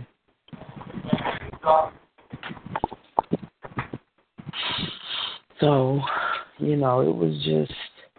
it was enlightening because, again, I didn't really know what what his stance was in regard to that, because, that's part of the, a spiritual world a lot of people don't want to talk about. I was like, we good. I hear you. Amen. And, before we got off the phone, which was not surprising, but, he prayed for me and, just instantaneously. It wasn't that he asked. It's just like he went straight into prayer, for me. And, that was the end of our conversation. Okay. So, yeah. Yeah, bro, I might have just a tad better than my idea what you talking about. Yeah. You're talking about big sis, you just don't know. You should have told America. Why didn't you tell them? Well, I didn't. The main reason we did not go into the discussion is because we have been talking for a while, and he was getting ready because, he was getting ready for his Bible study. Oh, okay. So he was, running a little behind his already, we related, I can say it like that, lateness ain't nothing to us, being late to something, but, he had not prepared himself. He had a long way to go, and he needed to be gone in the next few minutes, but I believe that I said enough to let him know, yeah, I feel you, without giving him any specifics. Yeah, I was like, yeah, buddy, yes, I do. So, and he began, without going into details, he talked about a friend of his, and he said somebody that he, knows very well. And he said, he's a, God-fearing man, and he said, that spirit just he wasn't aware of it. And I think he said something about it's been 4 years,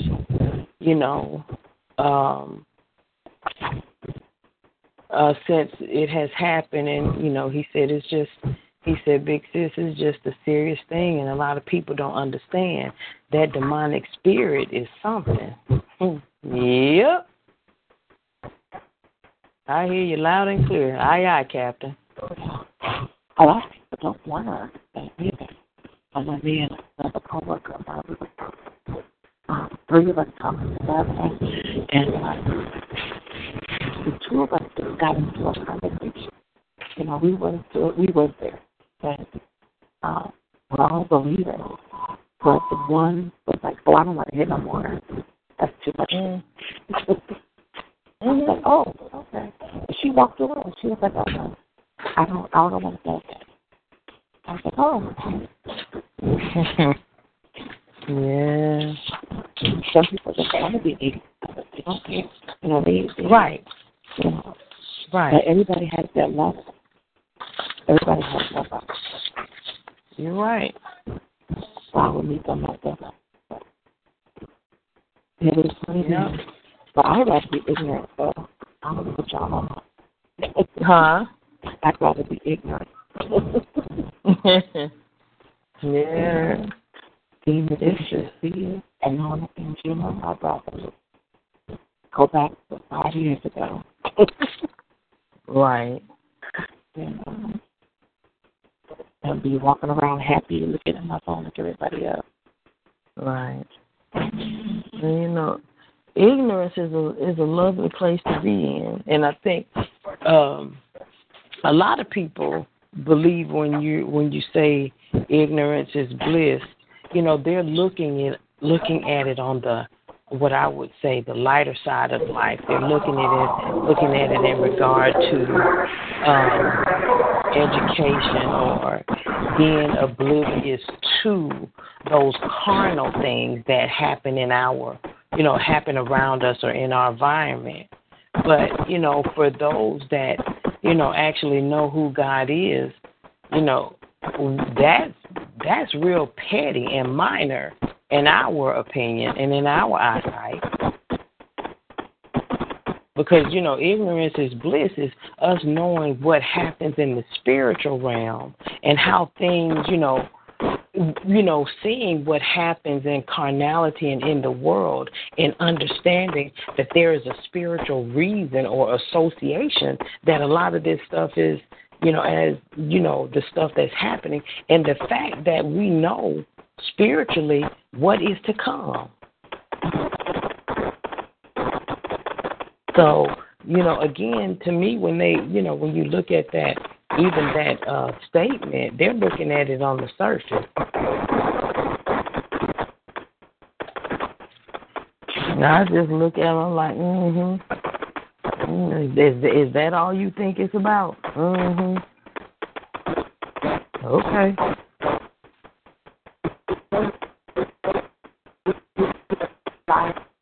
The Word of God. You're breaking up. I can't really hear you. Is that better? Okay. You guys are too into the Word of God. There needs to be more in reality. And I had to tell them, like, do you not understand everything that you're saying? I'm saying the same thing. I'm just telling you the same thing from a different perspective. Right. And, yeah. Yeah. Yeah. And it becomes a challenge when you're dealing with people, too. It's a real challenge.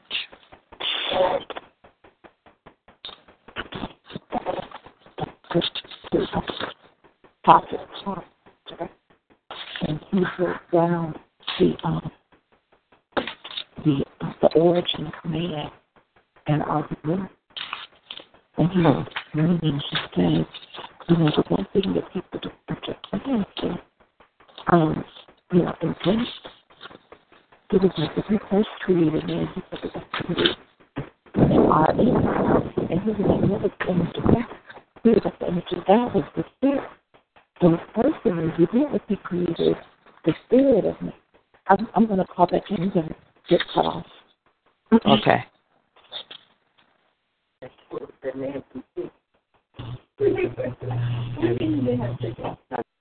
No, I was going to say, when you were talking about ignorance is bliss, and you was talking about it on the spiritual aspect, but then even on the natural aspect, think about all the things, okay, we see it in the movies, but think about all the things that our government keeps from us.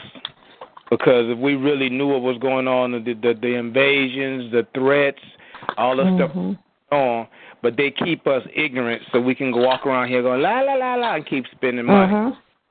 So, and in that same arena, it's the same thing. Right. So, like, the deeper you go into getting understanding of what's really going on, the more you go, you know what, you really don't want to know.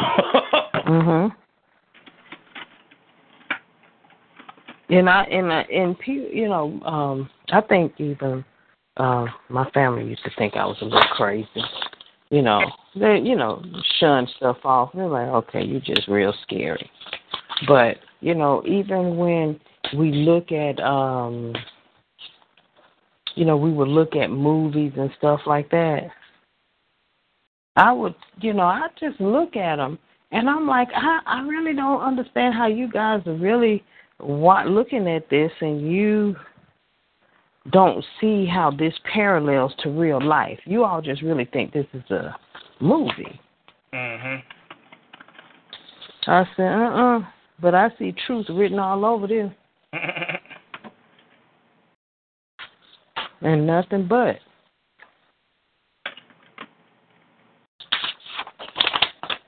Written all over it. So it's just like it's an interesting thing.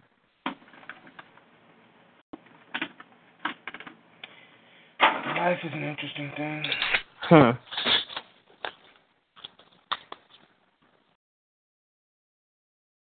That's to say the least, time.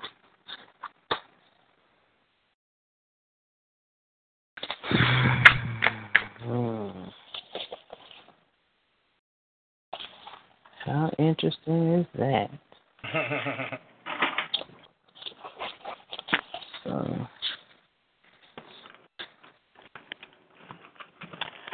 All right, because I'm going to be getting out of here in a few minutes.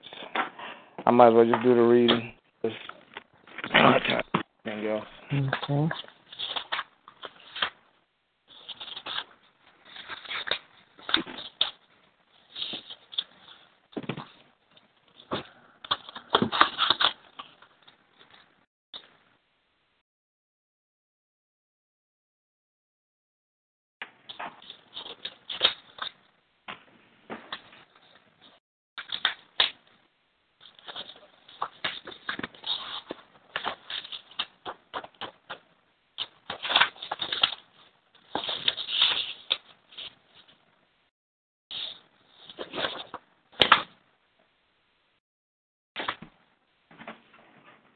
Hello?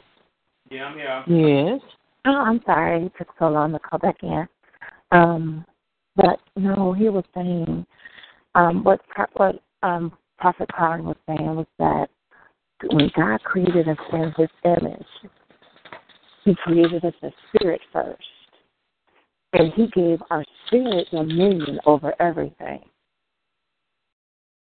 And so when we became flesh, he was saying that, we still had that dominion. But it's because of our disobedience and shame and our pride. Those three things is what disconnects our spirit from the flesh. It makes our fight so much more harder than usual. Because the thing is, if we are in our carnal being, if we are in our flesh all the time, no matter how much dominion we have, it's not going to work. Because our spirit's connected to God. God is not going to, He said, I'm never going to strive with flesh. So no matter how much we want something to happen. As long as we're in our flesh, it's not going to happen. But the thing, here's the awesome thing, and we all can attest to this. When we humble ourselves, and we make it no more about me, but about the other person, no more about me, but about what God wants, everything that we have seen, everything that we have spoken begins to manifest. So it's in our connection and in our humbleness through God that our spirit dominion takes place, and we are strengthened and we have power. But the farther away we are from God, the less power we have. And I now understand, Sam, when you say we have to go before God, not just in prayer, but speaking in the spirit and having that connection. And the fast is important. And I didn't start it yet, but I'm going to do it because that was another thing he revealed to me. It's in the subjection that we are able to take our focus off of God, off of self as well. Because if you're not eating anything, you're not worrying about what your next meal is going to be. Because that's your focus should be on Him and not on food. So it's like, okay, I get. And when I got that yesterday, I was like, oh my God. And if we ought to talk about it today, it was like, okay, Lord, the confirmation of the revelation. I appreciate it. So. Yeah, that is awesome. That is awesome. Let me pray. Can I pray real quick, and then I have to try to get to work. I'm trying to get better at being on time because the man watching me. So you bit by that bug too. Yeah, okay, I got you. Yeah, I feel you. I got to share this. I have never been under a management that will bring in HR. Because I've taken all of my PTO. I've never been under a management like that. And so when my dad was here, I took my last day of PTO before he left on the 3rd of July. When I came in on the 6th of July, I got an email from my manager saying, I want to talk to you about your PTO and taking that day off. Now, when I got the email and the invite for the meeting, all I see is her name. So when I walk into the meeting, it's her and HR representative, and I'm like, okay. And so, long story short, the other day I went and talked to her, and I told her, I said, the reason why I got offended is because you didn't come and talk to me. You didn't come and talk to me. Well, I shouldn't have to baby you. I have kids at home. I said, it's a common courtesy. If you had an issue with me after the game, I knew I didn't have any more days. But my thing is, why would you bring HR into it? That was something that you could have just said, Felicia, this is it, your warning, whatever. But you brought HR into it, for real? And I said, and then you didn't even put it in the memo that they were going to be here. And so she was like, well, if you would have clicked on this button, you would have seen that it wasn't just you. I'm looking at her like, and so I'm just like, okay. So I didn't know about the button. And I told her, so that was a miscommunication. And I had to apologize. But she didn't accept the apology. And that's what irritated me. It was just like kind of like still justifying what she did. And so we as believers have to understand that what we assume and what people will do are so diametrically opposite that it's just kind of like, I got to stop. The spirit of offense is so strong. Now, we have to be careful. We as believers have to be careful because the thing is, it's so easily to be caught on to and be offended, and then after we get our response to the offense, we look around and be like, well, why am I offended? And I almost went off. I almost did. And it took nothing but the Spirit of God to tell me, Felicia, it's not even that important. And I said, okay. And I said, okay. And I said, okay. I mean, I did what I came to do. I came to apologize. So, whatever. But that being said, Father God, I thank you for the truth of your word. That's all we can stand on now. In this time where people are being wishy-washy and, and having, no respective personal opinion, personal beliefs. We know that in you we have truth, and we have meaning, and we have love, and we have grace, and we have mercy. And so, God, we just pray right now for the church, the ministers, the apostles, the bishops, the missionaries, all who come in the name of the Lord, all who come in the truth of your word, not being politically correct, but actually coming and speaking your word and using it exactly how it's supposed to be, like a two-edged sword, cutting asunder the spirit and the flesh, making known to man their shortcomings without you, so that they can turn to you. And so, Father God, we just pray that you would continue to uphold them and strengthen them in spirit, mind, and body. Hold back the spirit of sickness, illness, disease, and affection. Hold back the spirit of offense. Let us be able to withstand any opposition, any anger, any bitterness, any violence that comes at them because of the truth of your word, oh God. Even though in your word you said that in this time people will hate us because of you. So, Father God, help us not to be offended. Help us not to take the hatred personally, especially because they see the God that's in us. And so, Father God, we just thank you for that. We ask that you would continue to strengthen us in our faith in you, because you said faith come by hearing, and hearing by the word of God, not by anything else, but by your word. So continue to let us saturate ourselves with your word, oh God. Inspire in us your word, and let it take root, deep root, oh God. Not shallow root, but deep root that cannot be shaken and cannot be plucked up. And Father God, we also come for those who are abused and addicted. We come for those who are in prison, both in mind and in body. And we come for those who are unsaved. We come, oh God, because they are looking.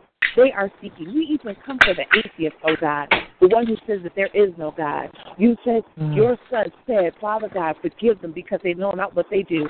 And a lot of them don't even know you. They're not trying to know you. They knew you, and because you weren't a genie in a bottle, because you didn't answer a prayer that they thought that should be answered, they decided that you did not exist. So, Father God, we pray for them right now. We pray that the light shines for those who believe in you, who have a relationship with you. Let the light so shine that those who see them, those who are abused and addicted, those who are imprisoned in their mind, those who are not standing and believing you, let them see that light, oh God, so that they can say, I want that. I want that. I'm tired of being depressed. I'm tired of being angry. I'm tired of being confused and disillusioned. It's only through you we have clarity of thought. It's only through you that we're able to walk in peace and in joy and in patience and in humbleness. And so, Father God, we just thank you for that. We thank you because we are standing in the gap for those who cannot pray for themselves. We pray for those who have lost loved ones this week, oh God. We pray for those who have people in hospice who are clinging on. We're asking for miraculous healing for them, God, right now. Those who are dealing with cancer, those who are dealing with blood issues, those who are dealing with physical issues that are hard to even name, but they're named, oh God. But you said your name is above every name. And so we know that with your name that there's the power to heal and set free and deliver. So, Father God, we claim that right now for them in the name of Jesus. And we come right now for Sam and Erica, that you will continue to walk with them today, oh God. Bless their hands. Whatever they put their hand and mind to, oh God, let it flourish for your glory and for their good, oh God. We just thank you. We give you glory and honor that only you deserve. In Jesus' name we pray. Amen. Amen. Amen.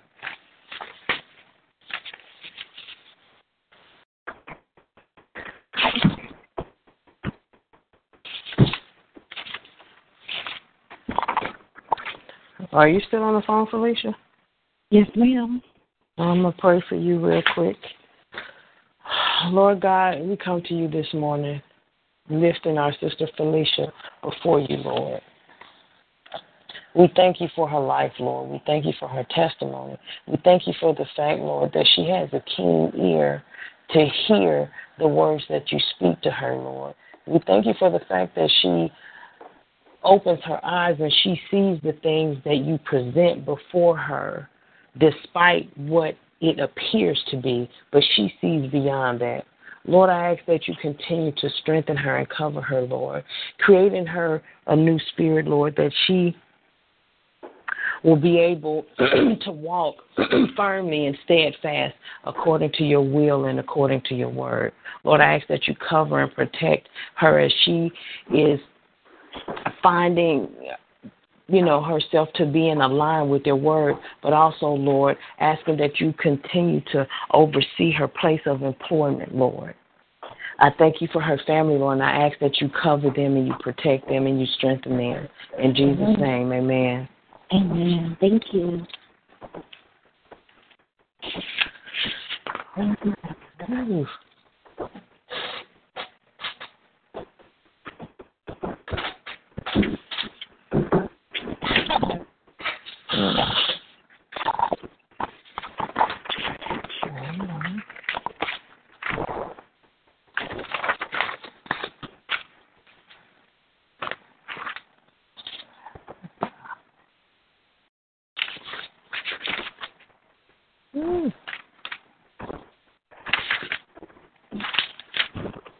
I'm going to go on mute. Okay.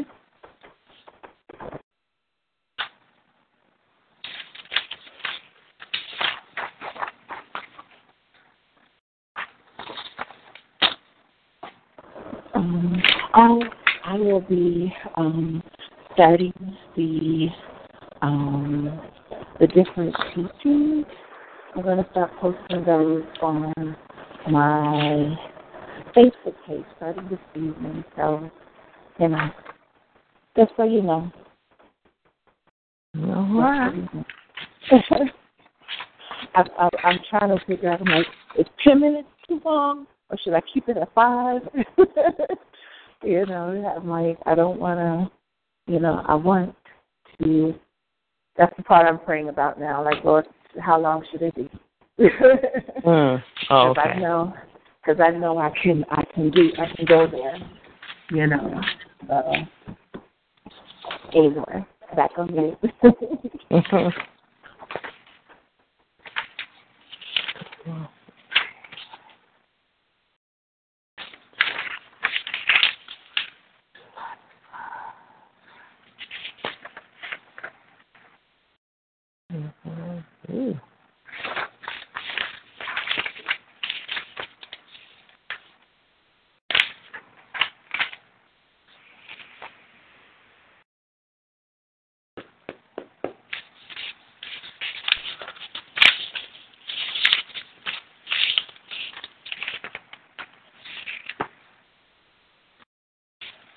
Okay, Samuel.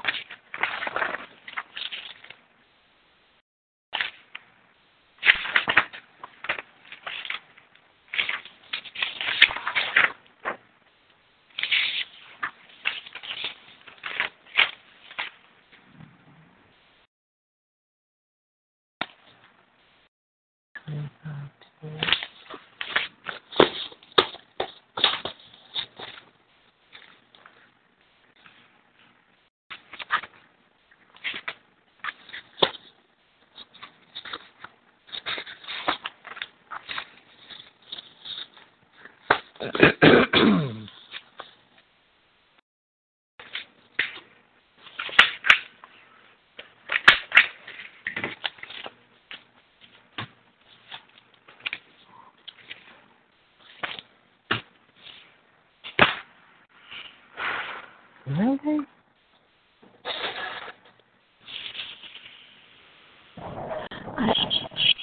Have you noticed how they're keeping fluff in the news more and more lately?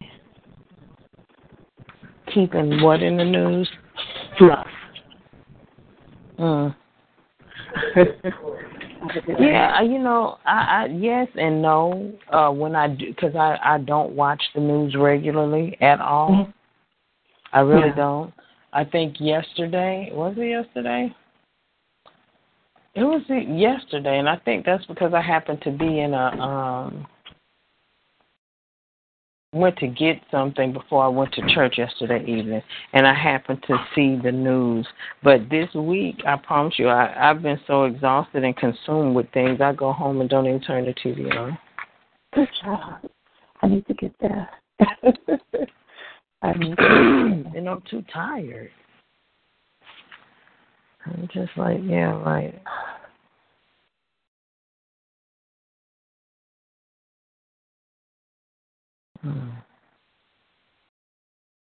So, yeah, I don't really, I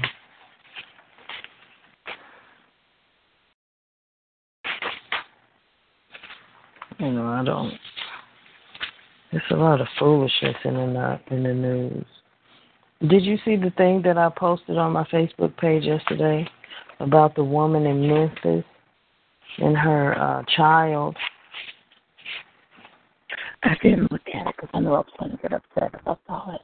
Yeah. I felt the same way because the interesting thing about it, I think, yesterday is when I posted it. The night before. Yesterday was what, Wednesday? So Tuesday night, I had to complete an assignment about counselor awareness, self-awareness. And so it was just really a lot of things, reflecting about me, how I feel, what I think, especially thus far in this program and the experiences that I've had throughout my internship and the type of clients and their backgrounds that I've encountered. And one portion of it asked me about the difficulties and what population of individuals will I think that I will have the most issue or problem with assisting. And so I had to do a little self-reflection. I had to think, who will I have the most issues with? Initially, I knew one of my concerns would be, the homosexual population. And, homosexuality and HIV clients. Well, God threw that in my face as soon as I started with my internship. I have 2 clients that are HIV positive, and I was like, for real? This how we're going to do this? So, I've, spiritually and prayerfully have worked my way through that. And so when my self-reflection, I realized, pedophiles. Women, pedophiles, people who abuse innocent children and women, and I think that I would have difficult being fair because of I feel that they intently and purposely manipulate and take advantage of the innocent, those who are unable to defend themselves. And so that's what I, wrote about, because I think my personal, opinion will ride so much that even when I'm looking at them, it's going to take me a minute to get out of, how I feel, because a lot of them seem to have this nonchalant, aggressive type of, behavior and the way that they speak when they talk about things, as if, the other person or the person that they've, taken advantage of should have been more aware or should have been more intuitive than they were. So putting the blame on them as opposed to blaming themselves for doing what they've done. And so and even in writing it, I was like, Lord, you have already shown me that you will put different things before me. And I don't know, if this is something you're going to present before me again. And I'll be doggone. I wake up in the morning. That's the first video on my page. And, and I looked at it before I hit play. And I said, Lord, this is usually when I come in and, have carefree, I pray. Then I, do my little morning ritual, meditate, pray, just look over some things. And then I start getting into the regimen of beginning my day. And it just so happened I've been tired. Oh, but Tuesday night I get more rest than I have been getting. And I'm up and alert on Wednesday morning. And so that video came on. I prayed before I looked at it. And I said, you know what, Lord, you sure know that a way of doing stuff. I just said in this paper last night It's my issue right here. Mm-hmm. And then there you go. And so I forced myself to look at it. I really did. Because it's sad, but it's reality. And those are, yeah. That's something. That's something. All I can say is that's something.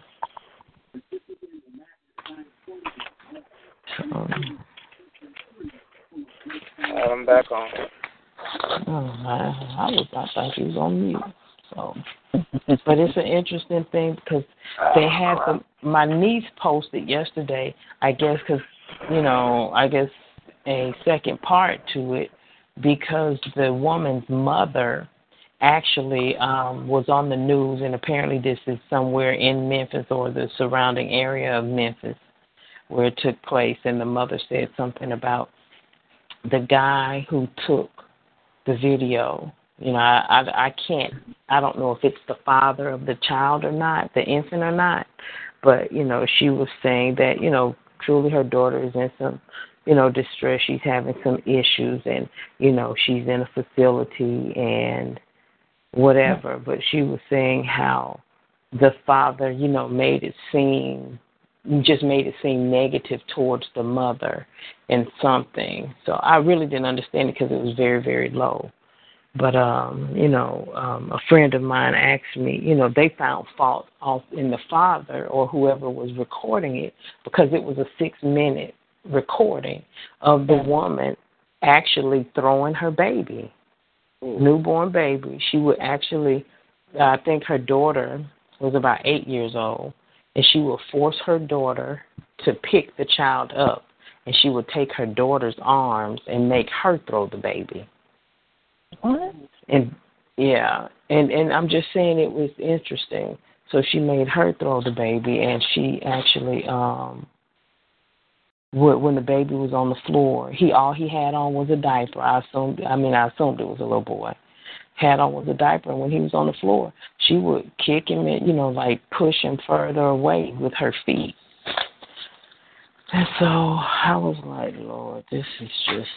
And one of my arguments was, I know everybody want to talk negative about the father, and I'm sure he has his fault. I said, but in all honesty, in my opinion, if he had reported her, and this would just be him talking, if he didn't have footage, how would he prove it? So it's sort of sick that he would record it, but at the same time, it was needed. He didn't put it on Facebook, though. That was the thing. He didn't have to put it on social media. He could have kept it for what he needed it for. Yeah, good morning. I saw your video of that. That was full. Yeah, I don't know. I mean, for me, maybe social media wasn't the place to put it, but I guess to me, it was a way to see what really goes on. Oh, you did it. And in my world of counseling, she got some issues for real. But Erica, when you think the father played a big role, you don't think that he made her or planned her, or they set up and planned that and then go try and put it on the baby. But he was stupid when I heard him say, I ain't got nothing to do with it. You got a lot to do with it, you dumb dude. Yeah. It was a whole interesting dynamic. We all up and down through. Yeah, I was not happy with it personally myself, so I feel you.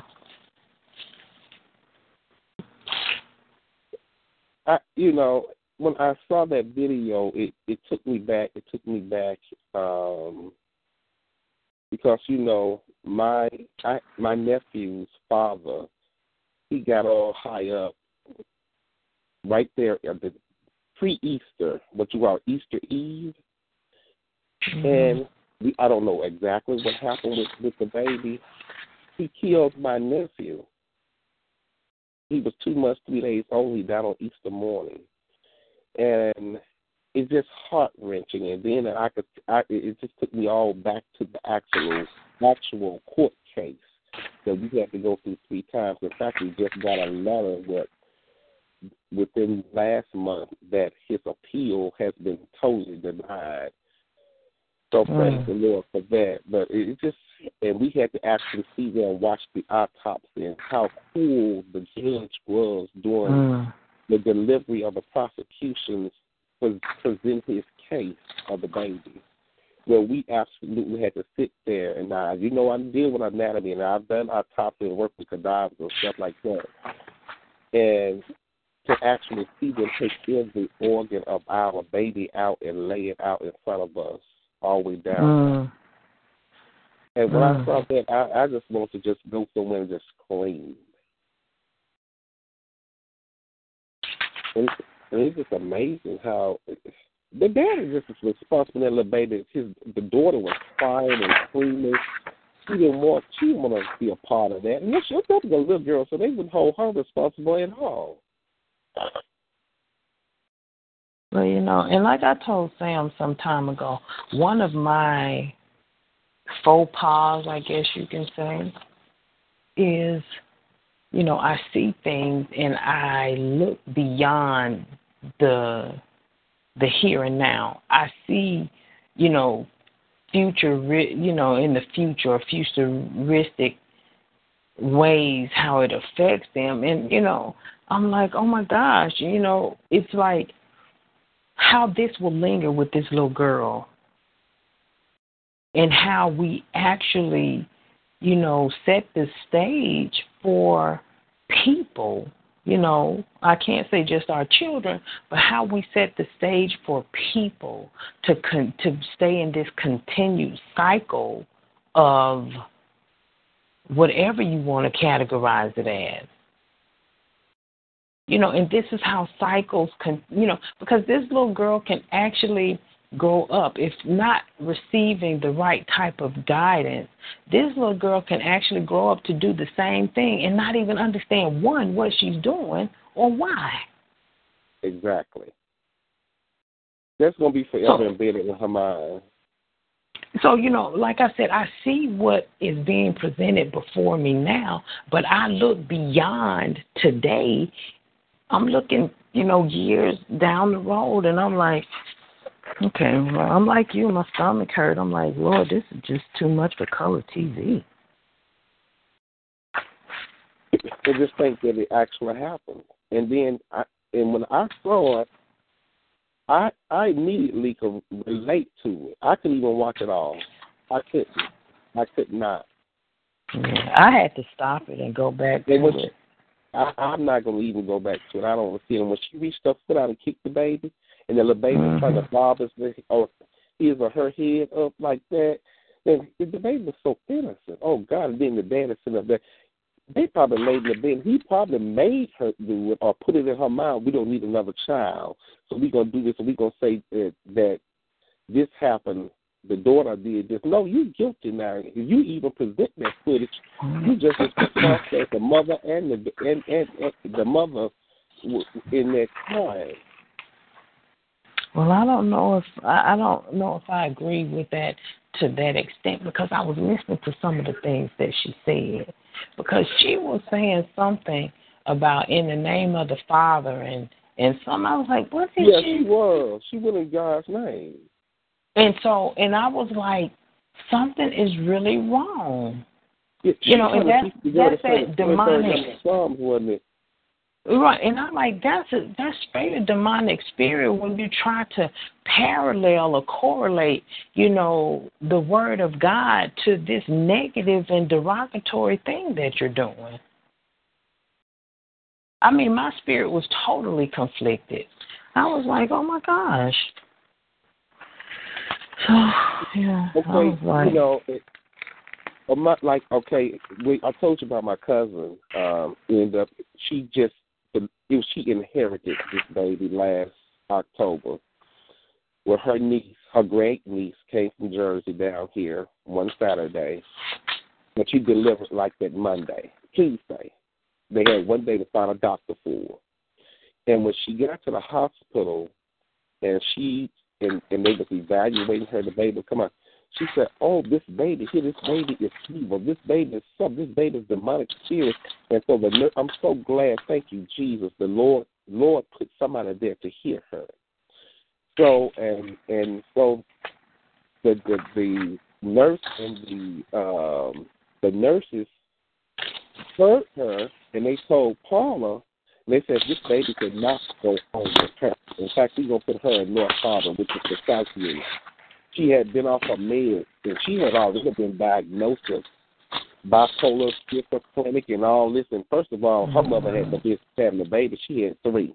They took all 3, her 2 siblings away from them, and they gave them to the aunt, and the aunt couldn't handle her, the young lady who had the baby. And she ended back up in Dyfus, that's what they call it in New Jersey. And they gave her to those people. She cut up so bad in foster care where they couldn't keep her there. Then they put her into another unit. Even the people who were trained to deal with this couldn't even deal with her. So now she's a grown lady. Now, grant you, she just had a baby in October, November. Y'all, she is pregnant with twins as we speak. And somebody like, who gonna get these children? Who gonna get these children? Why won't the government step in and tie this girl to stuff? She don't want the help. Well, see, you talking about, we already know you can't mix the government in with the spirit. You already know that there's a separation right there. No, I'm talking about tie her tubes. That's a step. And what I'm saying, I hear what you're saying. But what I'm saying is that's just another form of genocide. That you're talking about the government. That's a whole nother conversation, honey. I think the government plays such a valuable role when we're looking at how things are happening in the world today. They are making it possible for things to be viewed the way that they are. The government plays a role, in my opinion, in the destruction of people, and especially the destruction of our people or minority people. The government comes in and they plant whatever you want to title it to be, and then they allow it to spread, and they watch it destroy us. And that's my point. If they're talking about a destruction of people, we're talking about modern-day genocide. If they're trying to destroy a people, why in the world would they come in and to stop her from destroying herself? She's already spiraling, so they're not looking to stop that spiral. That's why it's important that Christians and the people of God step up, because they are making this separation of church and state so prevalent. That's what I'm talking about. They not getting ready to step in to do some, she all right. They try to find some other loophole or some crazy statistic to lob this in, about maybe her family need to do this or something. The government steps in and do what they want to do for things that they find more beneficial. And I can't even say really to who, because it all depends on who's in charge. So, amen, and that's a whole nother thing. Oh, my God. I tell you, that gets me on a whole nother soapbox right there. So, yeah. It really does. I would lose my mind if that's the task that the Lord had put me on to deal with that. I know he wouldn't put you on with that. He's not going to protect his children. But my God, oh my goodness, I just like. It's a job. I think I could watch 1 minute of it. So you better than I am if you was able to go through that whole video. I did. I did it. Like I said, I prayerfully did it. But again, I look at it like this. I've said it millions of times before. I walked away from this profession simply because I was like, nope, this ain't what I'm going to do. And God directed me right back in this thing. And then I had to look at the things that really I don't particularly care to deal with.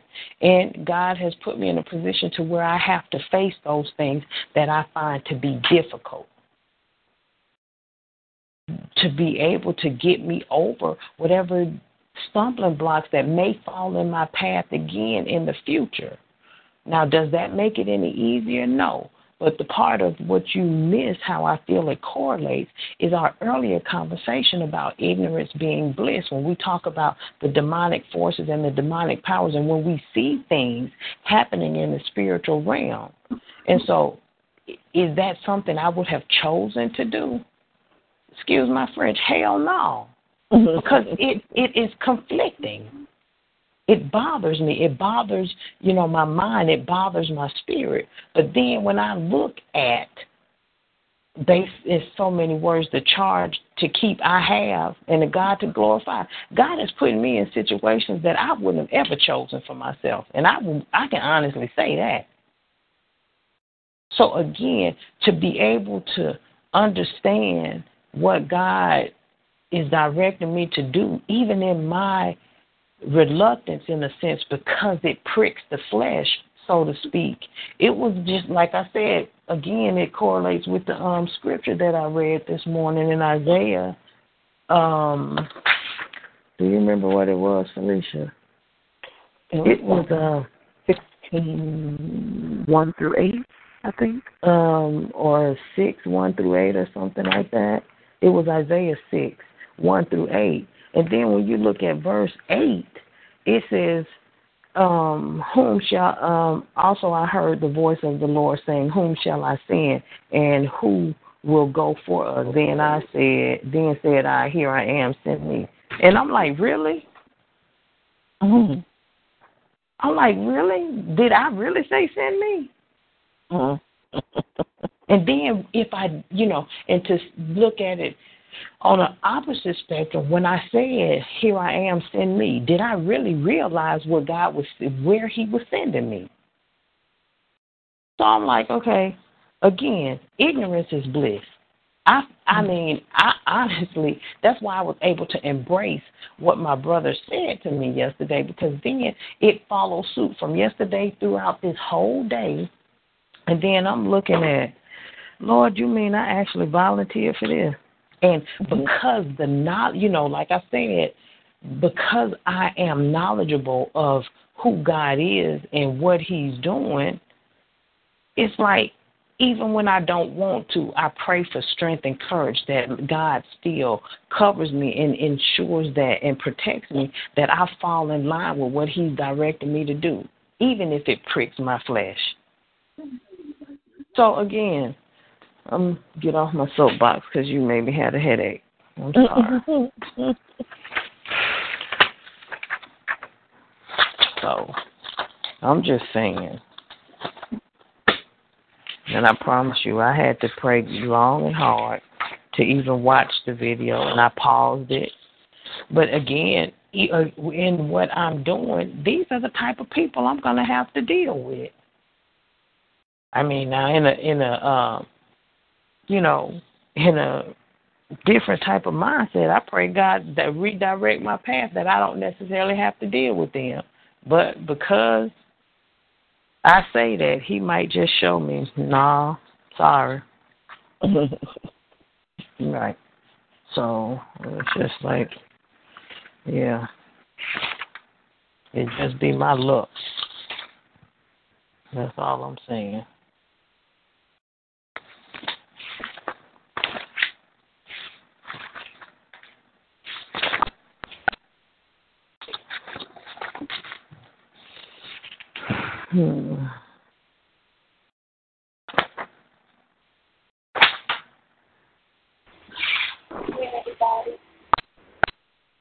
Good morning.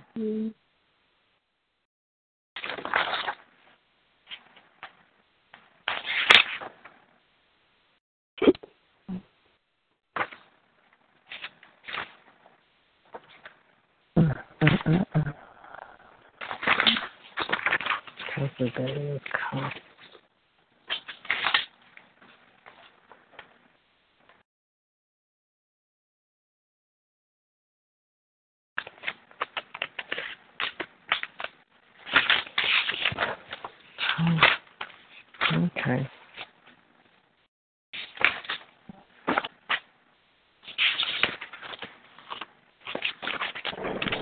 Well, Elder, why don't you take prayer requests, because I'm headed downtown. So I'm not going to be able to do the reading. I don't want to pray no more. I understand either. But you're just doing such a good job, and you're so highly capable. I want to go back to the ignorance is bliss box. Me too. But they won't let me in. They threw away my key. I don't mind being put in time out with my nose and head in the corner. Yeah, well, you know. And it's crazy. Yeah, well, please, you know. Can I go? Please, it's like begging. Please, can I go? Please, let me go to the corner. Yeah, you can go with it. But take this book with you. It's a reminder of everything you've seen and known. Cute. Cute. Mm-hmm. Any prayer requests? I know I'm finna end this real quick. Shoot. Well, you can pray for me, dear. I'm gonna do this thing real quick. Right. Wait, that's what you say. Go ahead and get started. That's what you say. Look, I be mumbling under my breath. Amen. Next.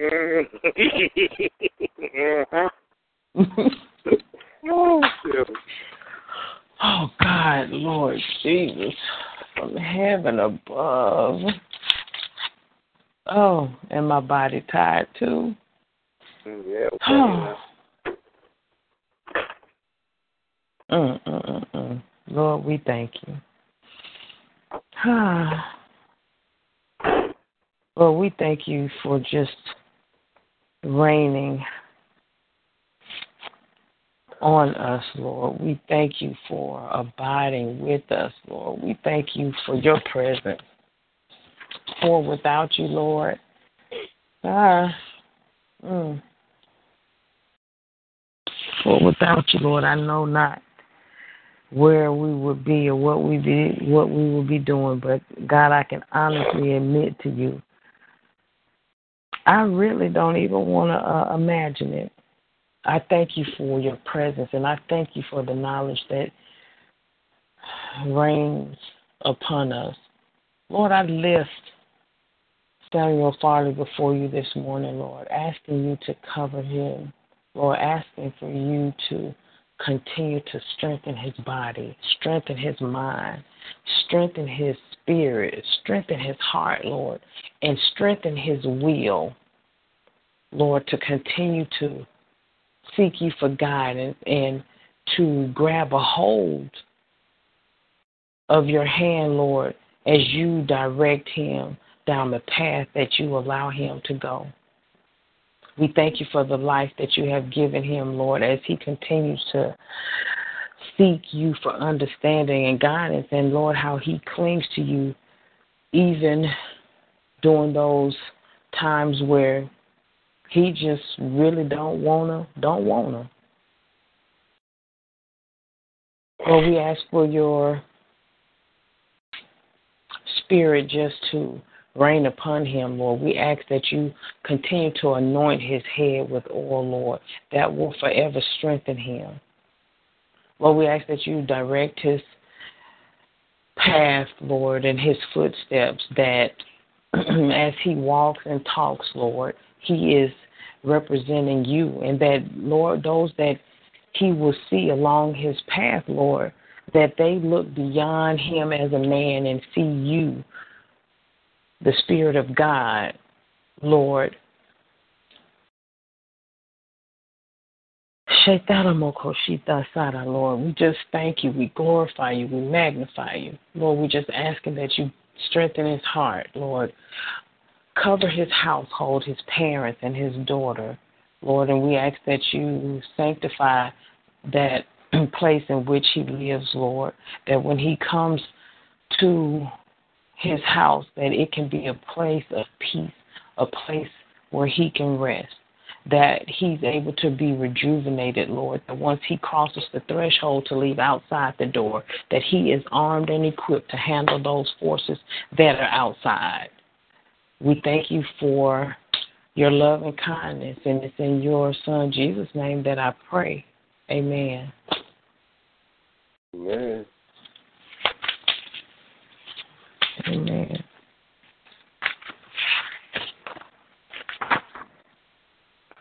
Any other prayer requests? All right, then. Thank you, everybody. I need you to pray for me. You haven't done that in a long time right now. I'm trying to get my mind together. I'm trying to bind up these ties here. Everything that is in order for school. Now I just need to finance. Like the federal government's not going to finance for this first program. But I just need, I got to have $1,000 this first semester for this one class they're going to allow me to take, because they, you know, at that level they're going to take one the first time so you can get your feet wet. I need some money just to get my hands on fun. Amen. Amen. Amen.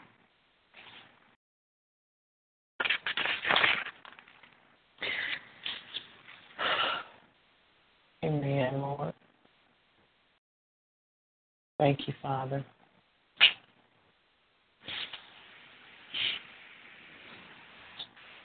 We glorify you, God. We magnify you. Eshitara hasida. Okay, Shaitara Mokoshita Sakasara Mokoshatasi. Kesatara Hashida. Keshitara Mokoshatasi. Heshara Hasitara Mokosida. Glory to your name, Father. Kasara Hasi. Shitara Hamokoshu. Satara Hasira Mokoshetara. Yara Kasatara Mokoshipasa. Keshi Kasira Boshitara. Koshitara Mokoshatara Kashita Sana Mokosha. Keshitara Hasatasi. Keshitara Mokoshara. Keshitara Hakisada. Mokoshatara Hasika. Kosi Shetara. Lord, we thank you. We lift you, Lord. Kasara Mokoshita Sada. Glory. Glory, Lord. Kashara Mokoshita Sa. Yara Mokoshatara. Yuzatara Hasira Mokoshatara. Altara Mokoshata Si. Detara Mokosara. Shike Setara Mokoshata Si. Shitara Hasira Mokoshata Sara. Koshitara Hama. Kashara Mokoshata. Thank you, God. Keshitara Hasira. Shitara Mokoshata Sa. You know, when we look into moving ahead, progressing in life, you know, sometimes we see it as our own personal goals, desires to advance ourselves, to put ourselves in a different position. And, you know, God allows that type of thought process at times to take place if it will be that thing that moves you, good morning, that thing that moves you to where He has already ordained you to be. And basically, God has, you know, prepared you to take this route. And He's saying that you look to Him, look away from what, you know, the world is telling you to pay attention to, and you seek Him so that He can help you focus on what He wants you to focus on. Yes, we understand that, you know, going to advance your education, it takes money, and, you know, you know, to move toward this place, to advance to where, you know, you are going. God is asking that you continue to seek Him so that He will be able to direct your focus or direct your vision, so that when in seeking Him, you begin to understand that he's going to take care of those necessary things that needs to be addressed, like the finances and the money that everybody keeps making you look at or forcing you to look at, because it's like, if you don't do this, if you don't have this money, it's going to be a problem for you to advance. God is asking that you look to him, that he will meet your needs. Yes, the world says, yes, the school is saying, this is what you need. The thing is, if God has ordained you to go in this path, he will fulfill your needs. He's just asking you to seek him. He got you. He got it covered. But you need to seek him for that need. And don't rely on your own recognizances, your own thoughts, and all of that to make you, to validate or justify what it is that they're saying that you need. You seek him. He will direct you. Even when you're discouraged or you're dismayed by what they're telling you, you take that to him and give it to him so he can bring it back to you the way that it should be, with it all taken care of and addressed. In Jesus' name, amen. Amen. Thank you, Lord. Thank you, because, it's to the point right now. I got the interview, 28th, which is next Tuesday. And I'm to the point where I really don't even want to go.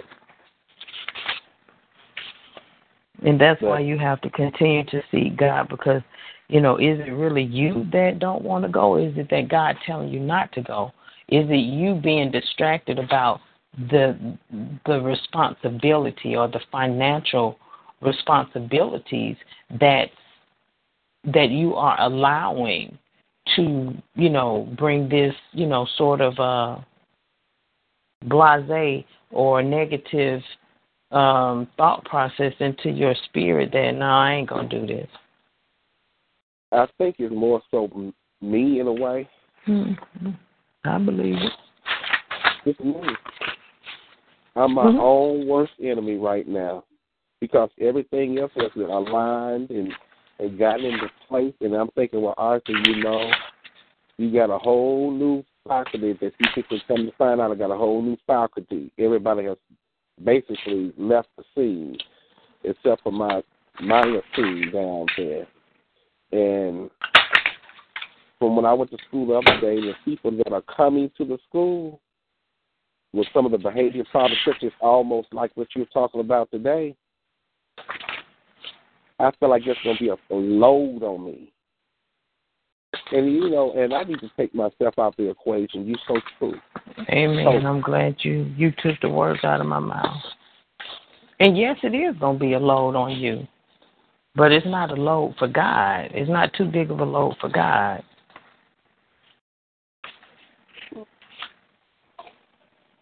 And the question is, if not you, then who?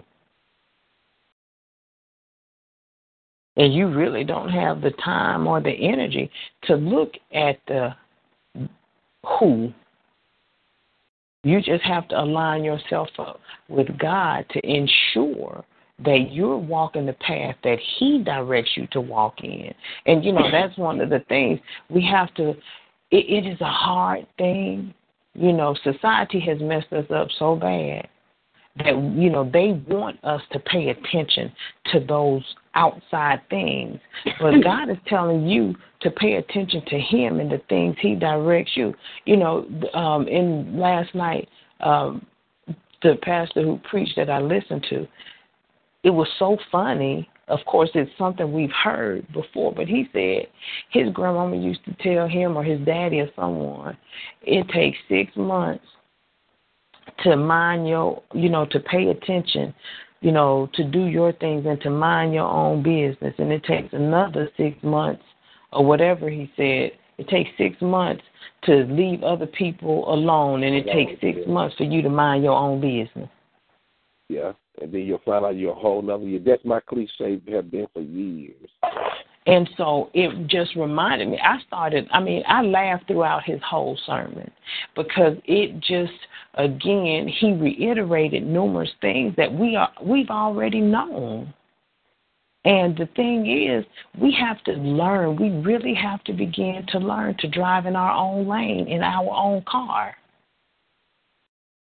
But we really feel sometimes the things that God put before us and give us is so difficult. We begin to think our car is raggedy. We begin to think our course is full of foolishness and nonsense. But then again, if you ever walk a day, just a day in the life of someone else's shoes, you probably jump back to your own car real quick. You know, there's this African-American author, well, she's deceased now, and her name is J. California Cooper. And I was introduced to her some years ago. And she wrote this story.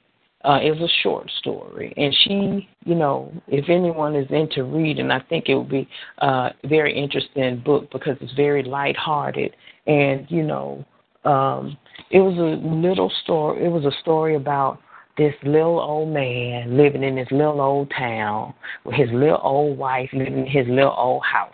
He just got so, I guess, he was downtrodden about it. He thought that his life was just representative of everything in it, like his little old wife, the little old town. And he sought excitement. So he decided that he wanted to, you know, go to the big city. He took a bus to the big city. The day he got to the big city, somebody mugged him. I think he met this woman. He had sex with this beautiful woman. He ended up with crabs. He ended up getting mugged and beat. He was in the hospital. By the time he healed, I mean, all this stuff happened immediately once he reached the big city. And he was so beaten and downtrodden within the first 24 to 48 hours that he was in the big city. He knew that he had not, that big city life was not what he was ready for. He realized that, you know, the excitement that he was looking for was not in the areas of life where he thought it would be. And when he was able to return home, he said the story says when he got off the bus, he kissed the ground. He thanked God for returning back to that little bitty old town. He was so happy to see his little bitty old house. And he was more than happy to see his little bitty old wife, and he began to rejoice because, you know, he realized those things that he thought would bring him happiness did not. And so the thing, you know, the moral of the story is don't think the grass is greener on the other side, because you don't know what a person has to be equipped with to handle the big city and the big life, so to speak.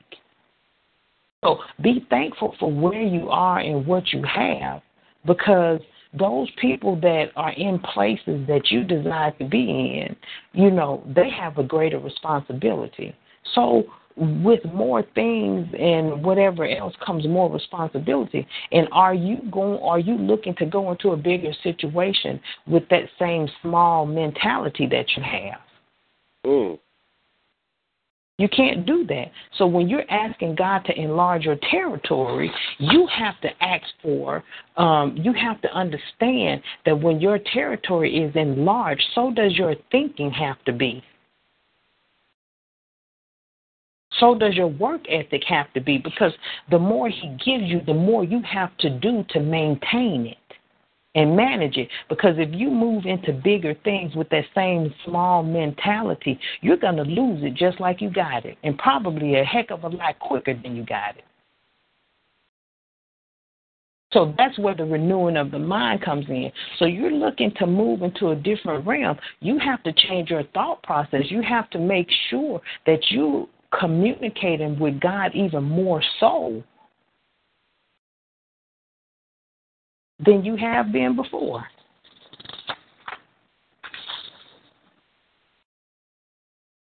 And amen. Thank you for putting the life away. Thank you for putting the life away. Thank you for stepping on my toes. I appreciate it. Got a lot to think about. Got a lot to think about. Oh, Jesus. Okay. Any other prayer requests? You said,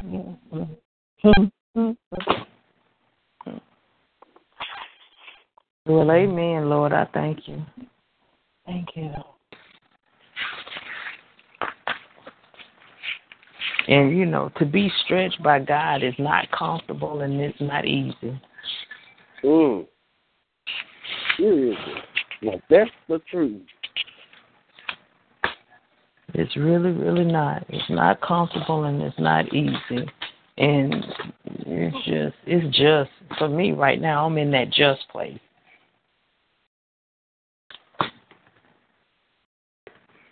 Because I know and I see what God is telling me, but I also know what I feel in the flesh.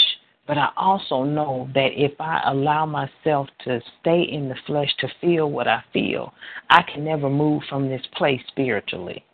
And I can honestly tell you, though where I am right now in the flesh, I feel like I'm in an oblivion. I just want to be able to get some rest. I just want God to, you know, take this little, Lord, just hold off and take this stuff from me just for a little while so that I can lay down, rest, rejuvenate, re-strengthen, regroup so that, you know, I can just get up with a different or a better type of force and strength and be able to deal and handle. But sometimes life becomes so overwhelming that you're like, this is straight foolishness.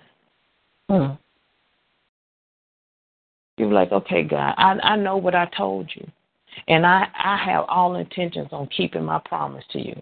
I'm just asking that you just allow me a little moment, Lord, that you could just continue to pour into me to refuel me so that I can be able to, you know, do this thing in the strength that you that you expect of me. So I'm just asking, you know, yeah. Sometimes you just want a little downtime. You want a little out because you don't want to be out totally. You just want a little reprieve.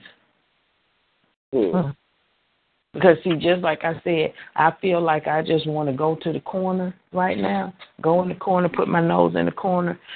The corner going to get just as probably more uncomfortable than me doing what God has instructed me to do. So when I say I want to go to the corner, you know, I want time out. I want to be in that ignorance is bliss moment. Believe me, I'm only asking that I can do that temporarily. Because my life has already been exemplified that when I stay in the ignorance is bliss moment, or if I stay in the corner, it becomes chaotic to me because I don't understand why people choose to stay in that place forever. So I'm just, you know, for the most part, I'm just saying, Lord, I just want to out for a minute. That's all I'm saying.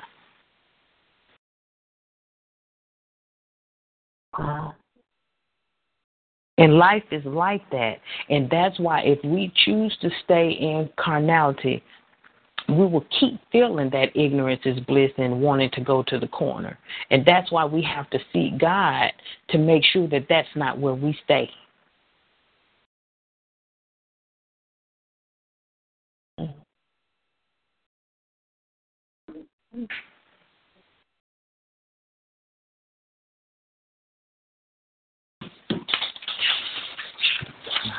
So, my prayer is that we continue to seek God. Let us not, desire to stay in those places of destitution too long that, we become so accustomed to it that it holds us hostage.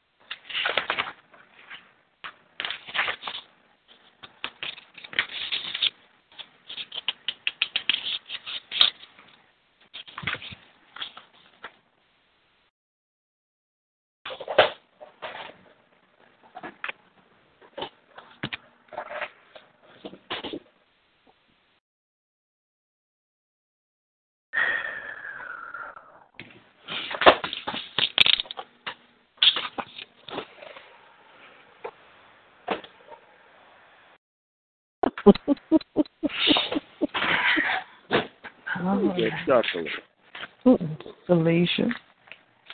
Now I'm reading some Miss Sanders sent me. I know. What, you reading what Sam sent you? I told him to remind you not to walk into the crack, fall into the crack. Y'all the wrong. Key of crack is whack. As it was said by Whitney Houston. Yeah.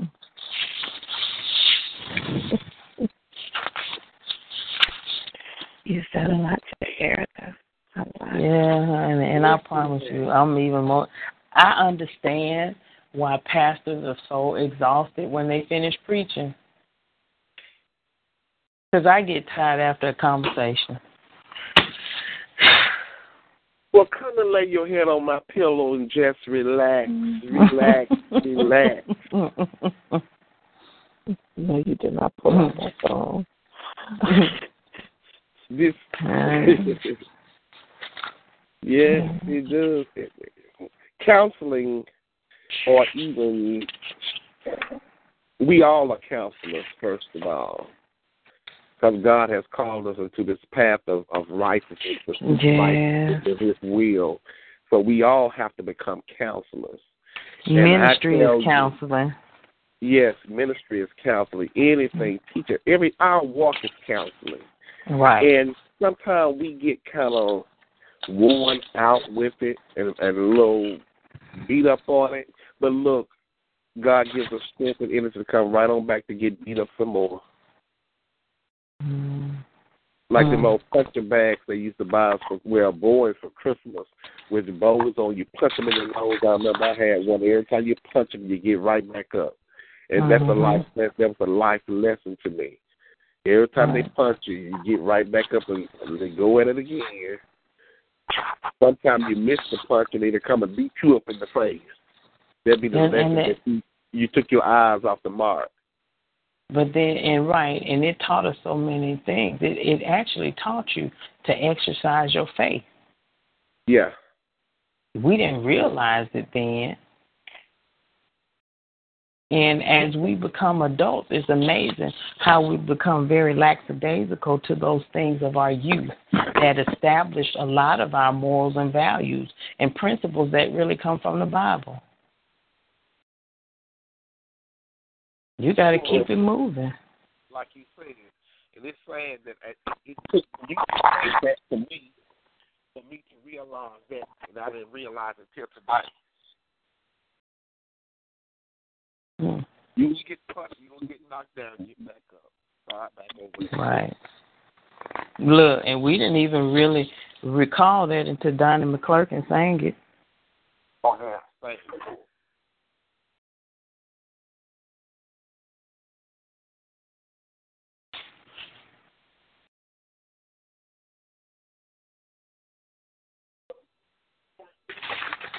I don't know who this belongs to. What is this?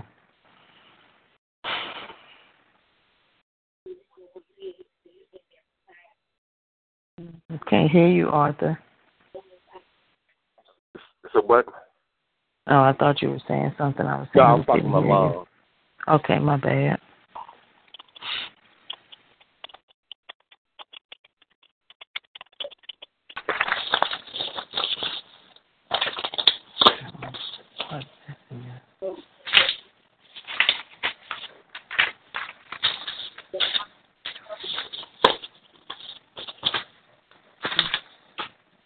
Good morning. Good morning. How's everybody doing today? We're doing good, doing good. Oh, awesome. How are you? Doing good. Good.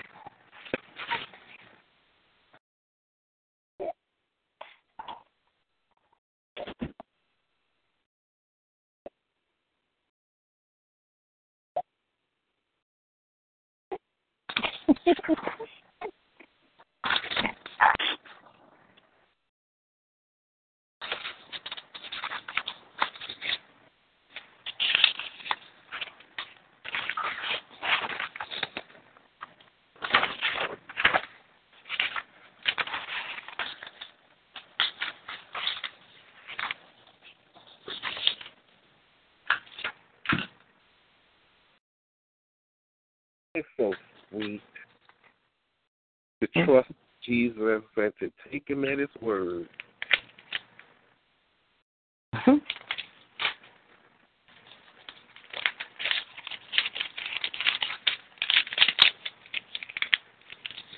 Wow.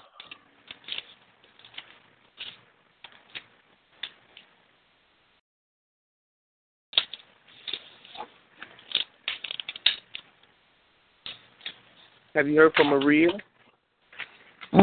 She started back working, so. Actually. Yeah, they called her back, that temporary job she was working on. They fired somebody, and I think she was one of the few people on the temporary assignment that they had trained. And so they called her. Praise the Lord. Praise the Lord. Thank you, Jesus. So, yep. Thank you, Lord. God is a provider. Yeah. That's where hubby at.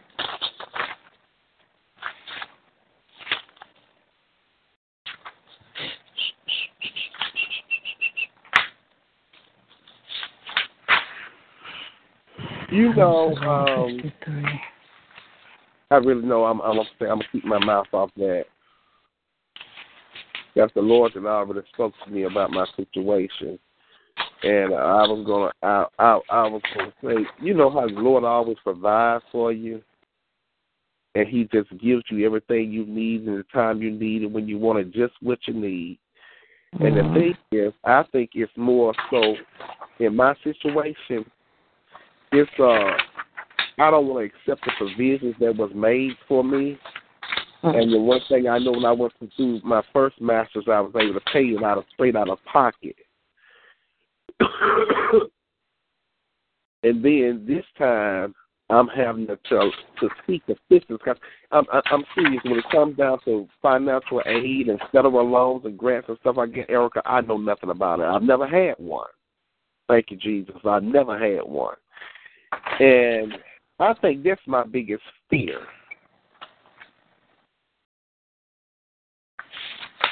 Understandably.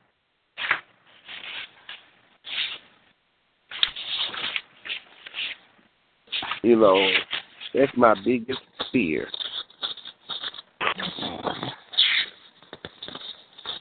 I'm so stopped up right now, Lord Jesus, I can't breathe.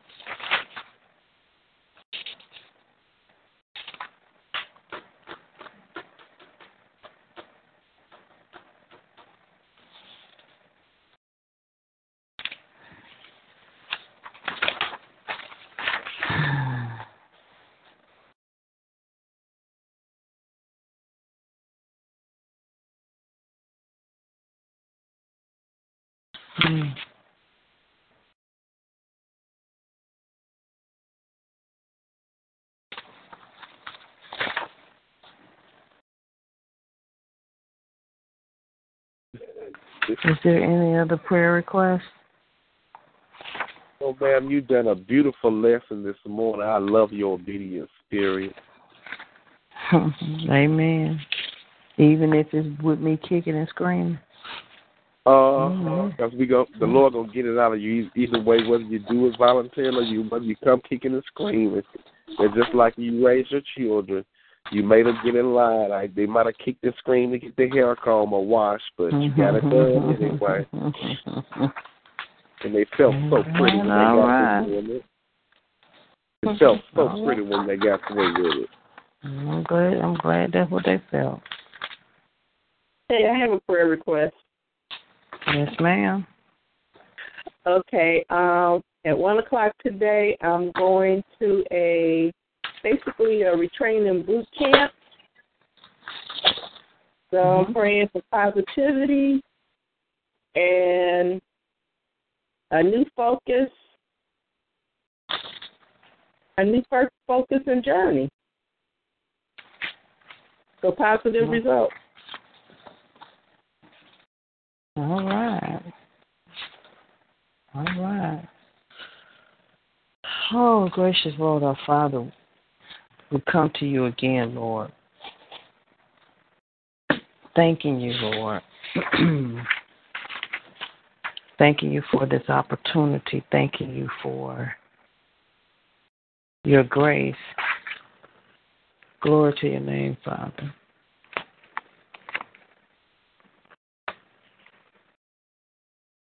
Glory, God. Thank you.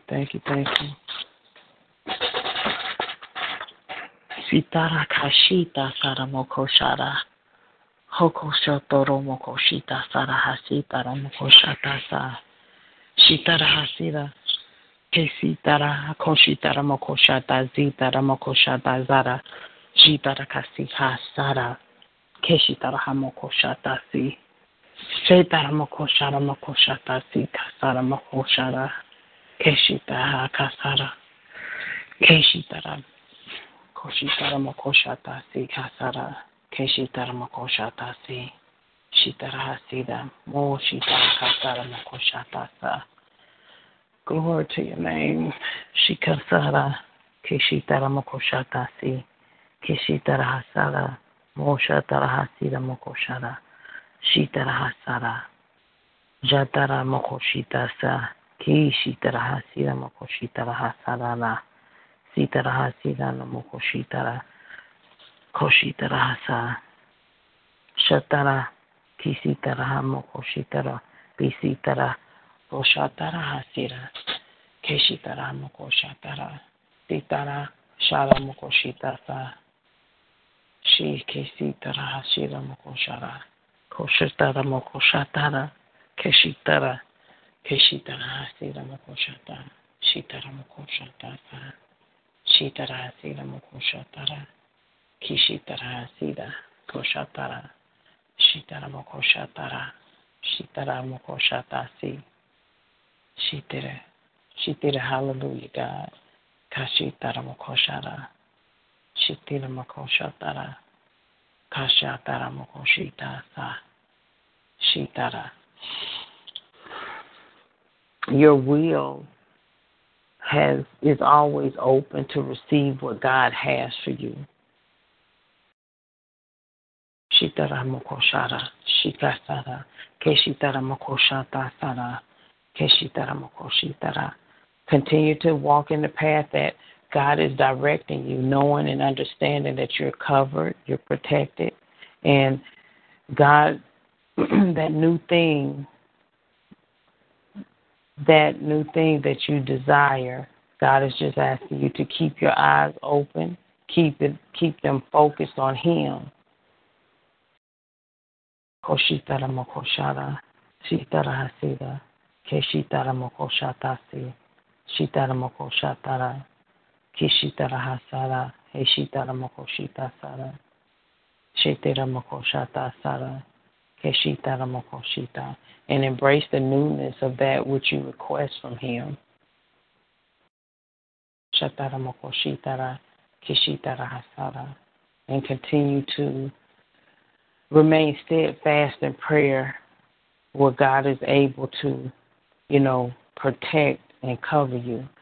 The interesting thing is that you're asking God pretty much to enlarge your territory, and He's asking that you continue, to align yourself up with Him in prayer, that these new things that, you requesting of Him and that He grants you, that you are able to continue to man it according to His word and His will in the Spirit of God, and not that which the world will make you believe it needs to be managed. So continue to seek Him. Amen. Amen.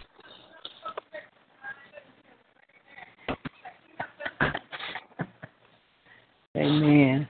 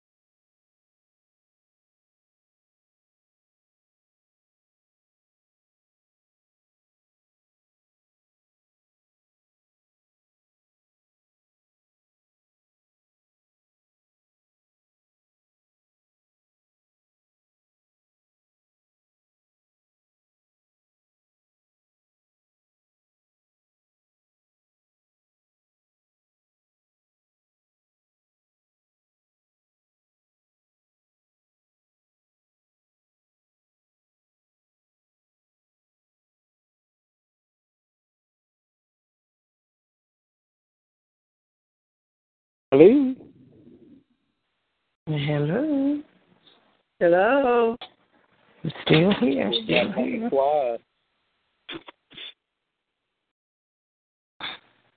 I apologize. Somebody walked in my office and I put you all on mute. Look, this time, we know you at work. You got to make that money. Because when I come down there, and I do mean I plan on coming, I expect for to have my cologne. Mm-hmm. I hear you. Uh-huh. Amen. Let me lift you up, sweetie. I truly Father appreciate God, it. in the name of Jesus, Lord God, we come before you, Lord God, thanking you, Lord God, for this sister, Miss Erica King, Willa King.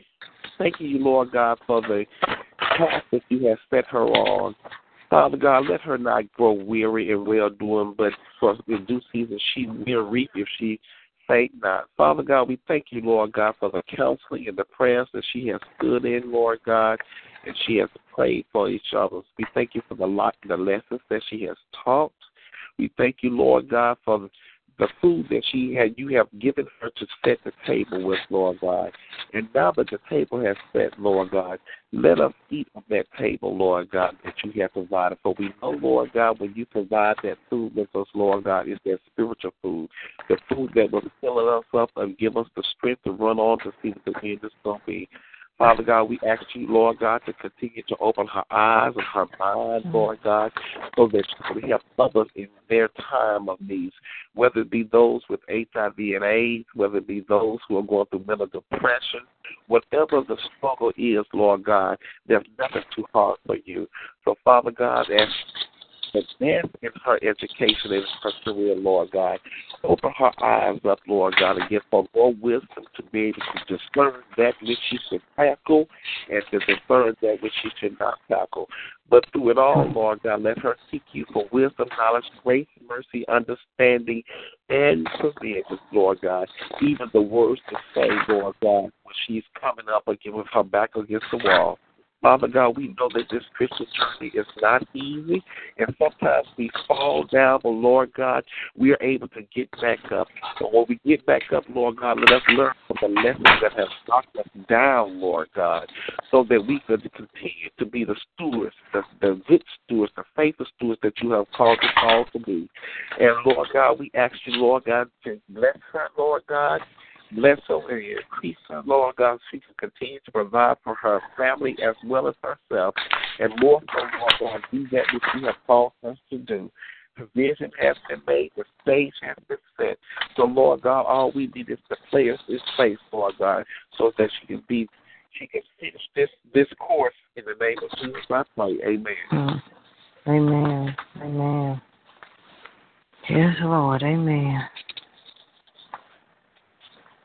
Amen.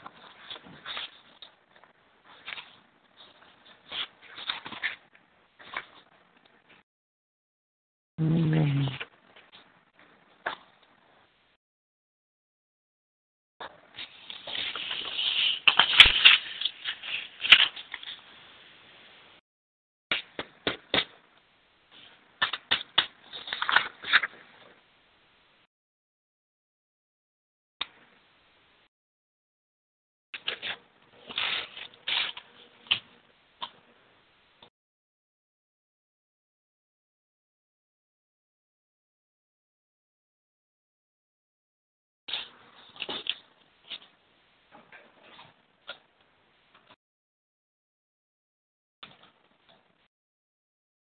So if that's all, y'all, I'm going to get up and try and make some haste. I got to get some things done. They still got my car, but praise the Lord, I don't have to pay a dime for it. They overlooked what I have reported to them from the beginning, and I filled out the survey. You know, I'm not a confrontational person, and I don't like to cause problems. And so they asked me, my insurance company asked me to fill out a survey online, and I did it immediately. They called. I told them that the issue had not been completely resolved. So they called, and when I went, they found out that the hub bearing or whatever they call that thing, you know, I don't know about no cars. All I know is you would drive and put gas in an oil change or whatever. And come to find out that the hub bearing or ball, some bearing, that's all I could say, it was gone. So the lady I called to see had they fixed it, and she said, well, you know, your car got this ONC manufacturer thing. We got to do it just right, so we waiting on the part to come in. So that will be done. They said, but Mr. Richardson, we just going to replace them all. So the two back ones, rear ones, so that it would not be a problem to you anymore. I said, thank you, Jesus. Thank you, Lord, for watching out. Yes, yes, yes. You know, because I would have gone on and fixed it myself, just paid for it, fixed it myself, but had someone else to fix it. But thank the Lord, I don't have to spend a dime on that. God is such a provider. Amen. He's such a provider. And that's an example of, you know, patience is a big thing with you. Yeah. And, you know, and that's why you need to step outside of self. Because, you know, and I think it's not, you know, well, I'm talking straight to you. Patience is your issue, and that may still be your issue with school, too, because you don't want to deal with anything dragging along. You just want to pay for it, get it out the way, and know that it's taken care of, that it will not be a worry or concern or something that comes back to you later on. Right. That's it. But, I'm telling you. You know, the thing about it is, you know, in patience, God is able to reveal so much more to you. And you're very quick to get things done because you don't want to have to look at it again. But it may be something God wants you to look at and relook at. And it could be something that God is trying to show you. But in your quickness to get things over with and done, you could be missing it. So you're going to have to tread more in the patience realm so you can see what God wants you to see and stop focusing on what you want to see just because you don't want to deal with it at a later date. Yes, yes, yes. And that's paying a bill. You know, I've allowed other people who have gone to school for their undergrads and their masters and things of that nature, and to get in my head telling me there's how much they have to pay back for their loans. I don't like bills. I really don't. I don't like bills. That's the reason why I just don't even shop or try to use a credit card, because of the fact I don't like bills. And I just look at the struggle that I had to go through last year, something I've never had to endure in my life. And it was so fearful for me, and thank God for Maria. She talked me through the whole process. Even to the moment I walked into the building, she talked me through the process. That's we had to call her back. I think you was on the line as well. And that stuff, that scares me. It scares me. It really does.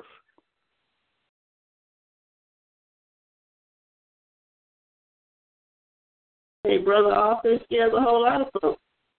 Huh? It scares a whole lot of folks. Yeah, it does, and I don't take being fearful at all.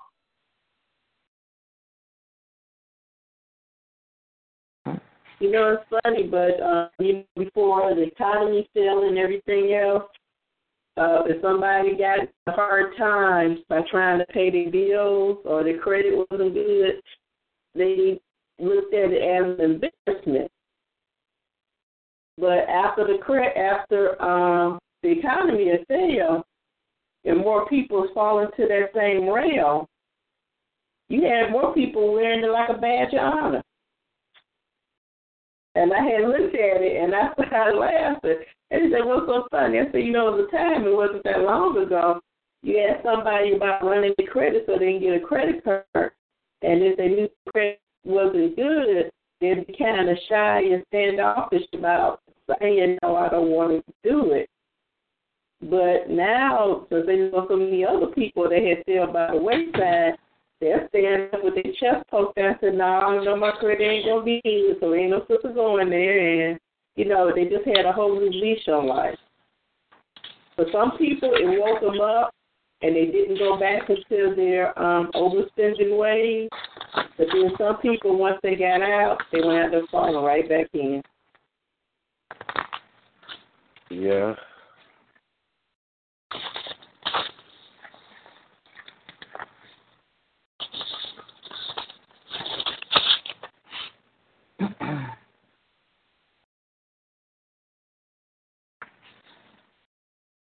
It's all gravy, baby. It's part of what we do. But, you know, God is asking you not to worry about, you know, if this is where He's directing you, then you need to direct this concerns and issues that arise from where He's leading you to Him so that He can take care of it.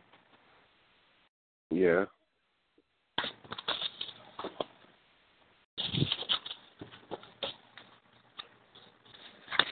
Yeah.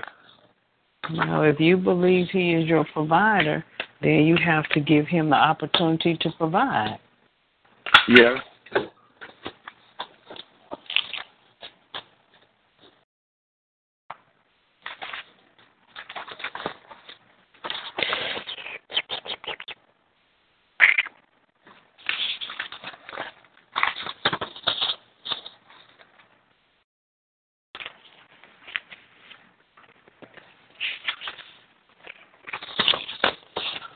Well, ladies and gents,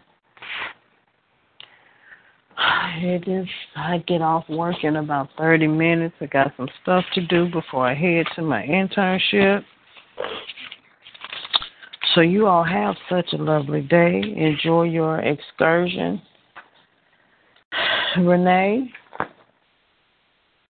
open up to what God has for you, honey. Okay. Felicia, be you, girl. Be aware. Stay aware. Stay on your P's and Q's. Everybody have such a lovely day. Okay, you too. I shall. All right. Okay, you all have a blessed one. Thank you. Thank you all for the stuff. Thank God for the fellowship. Amen. There you go. I was going to say thank you all, but I was going to thank God for the fellowship because He placed y'all strategically in my life. I just love each and every one of y'all, and one day I'm going to get a chance to hug on y'all and love on y'all. All right now. All right, then. Y'all have a great one. All right. Okay, you too. Bye-bye. Okay, bye-bye.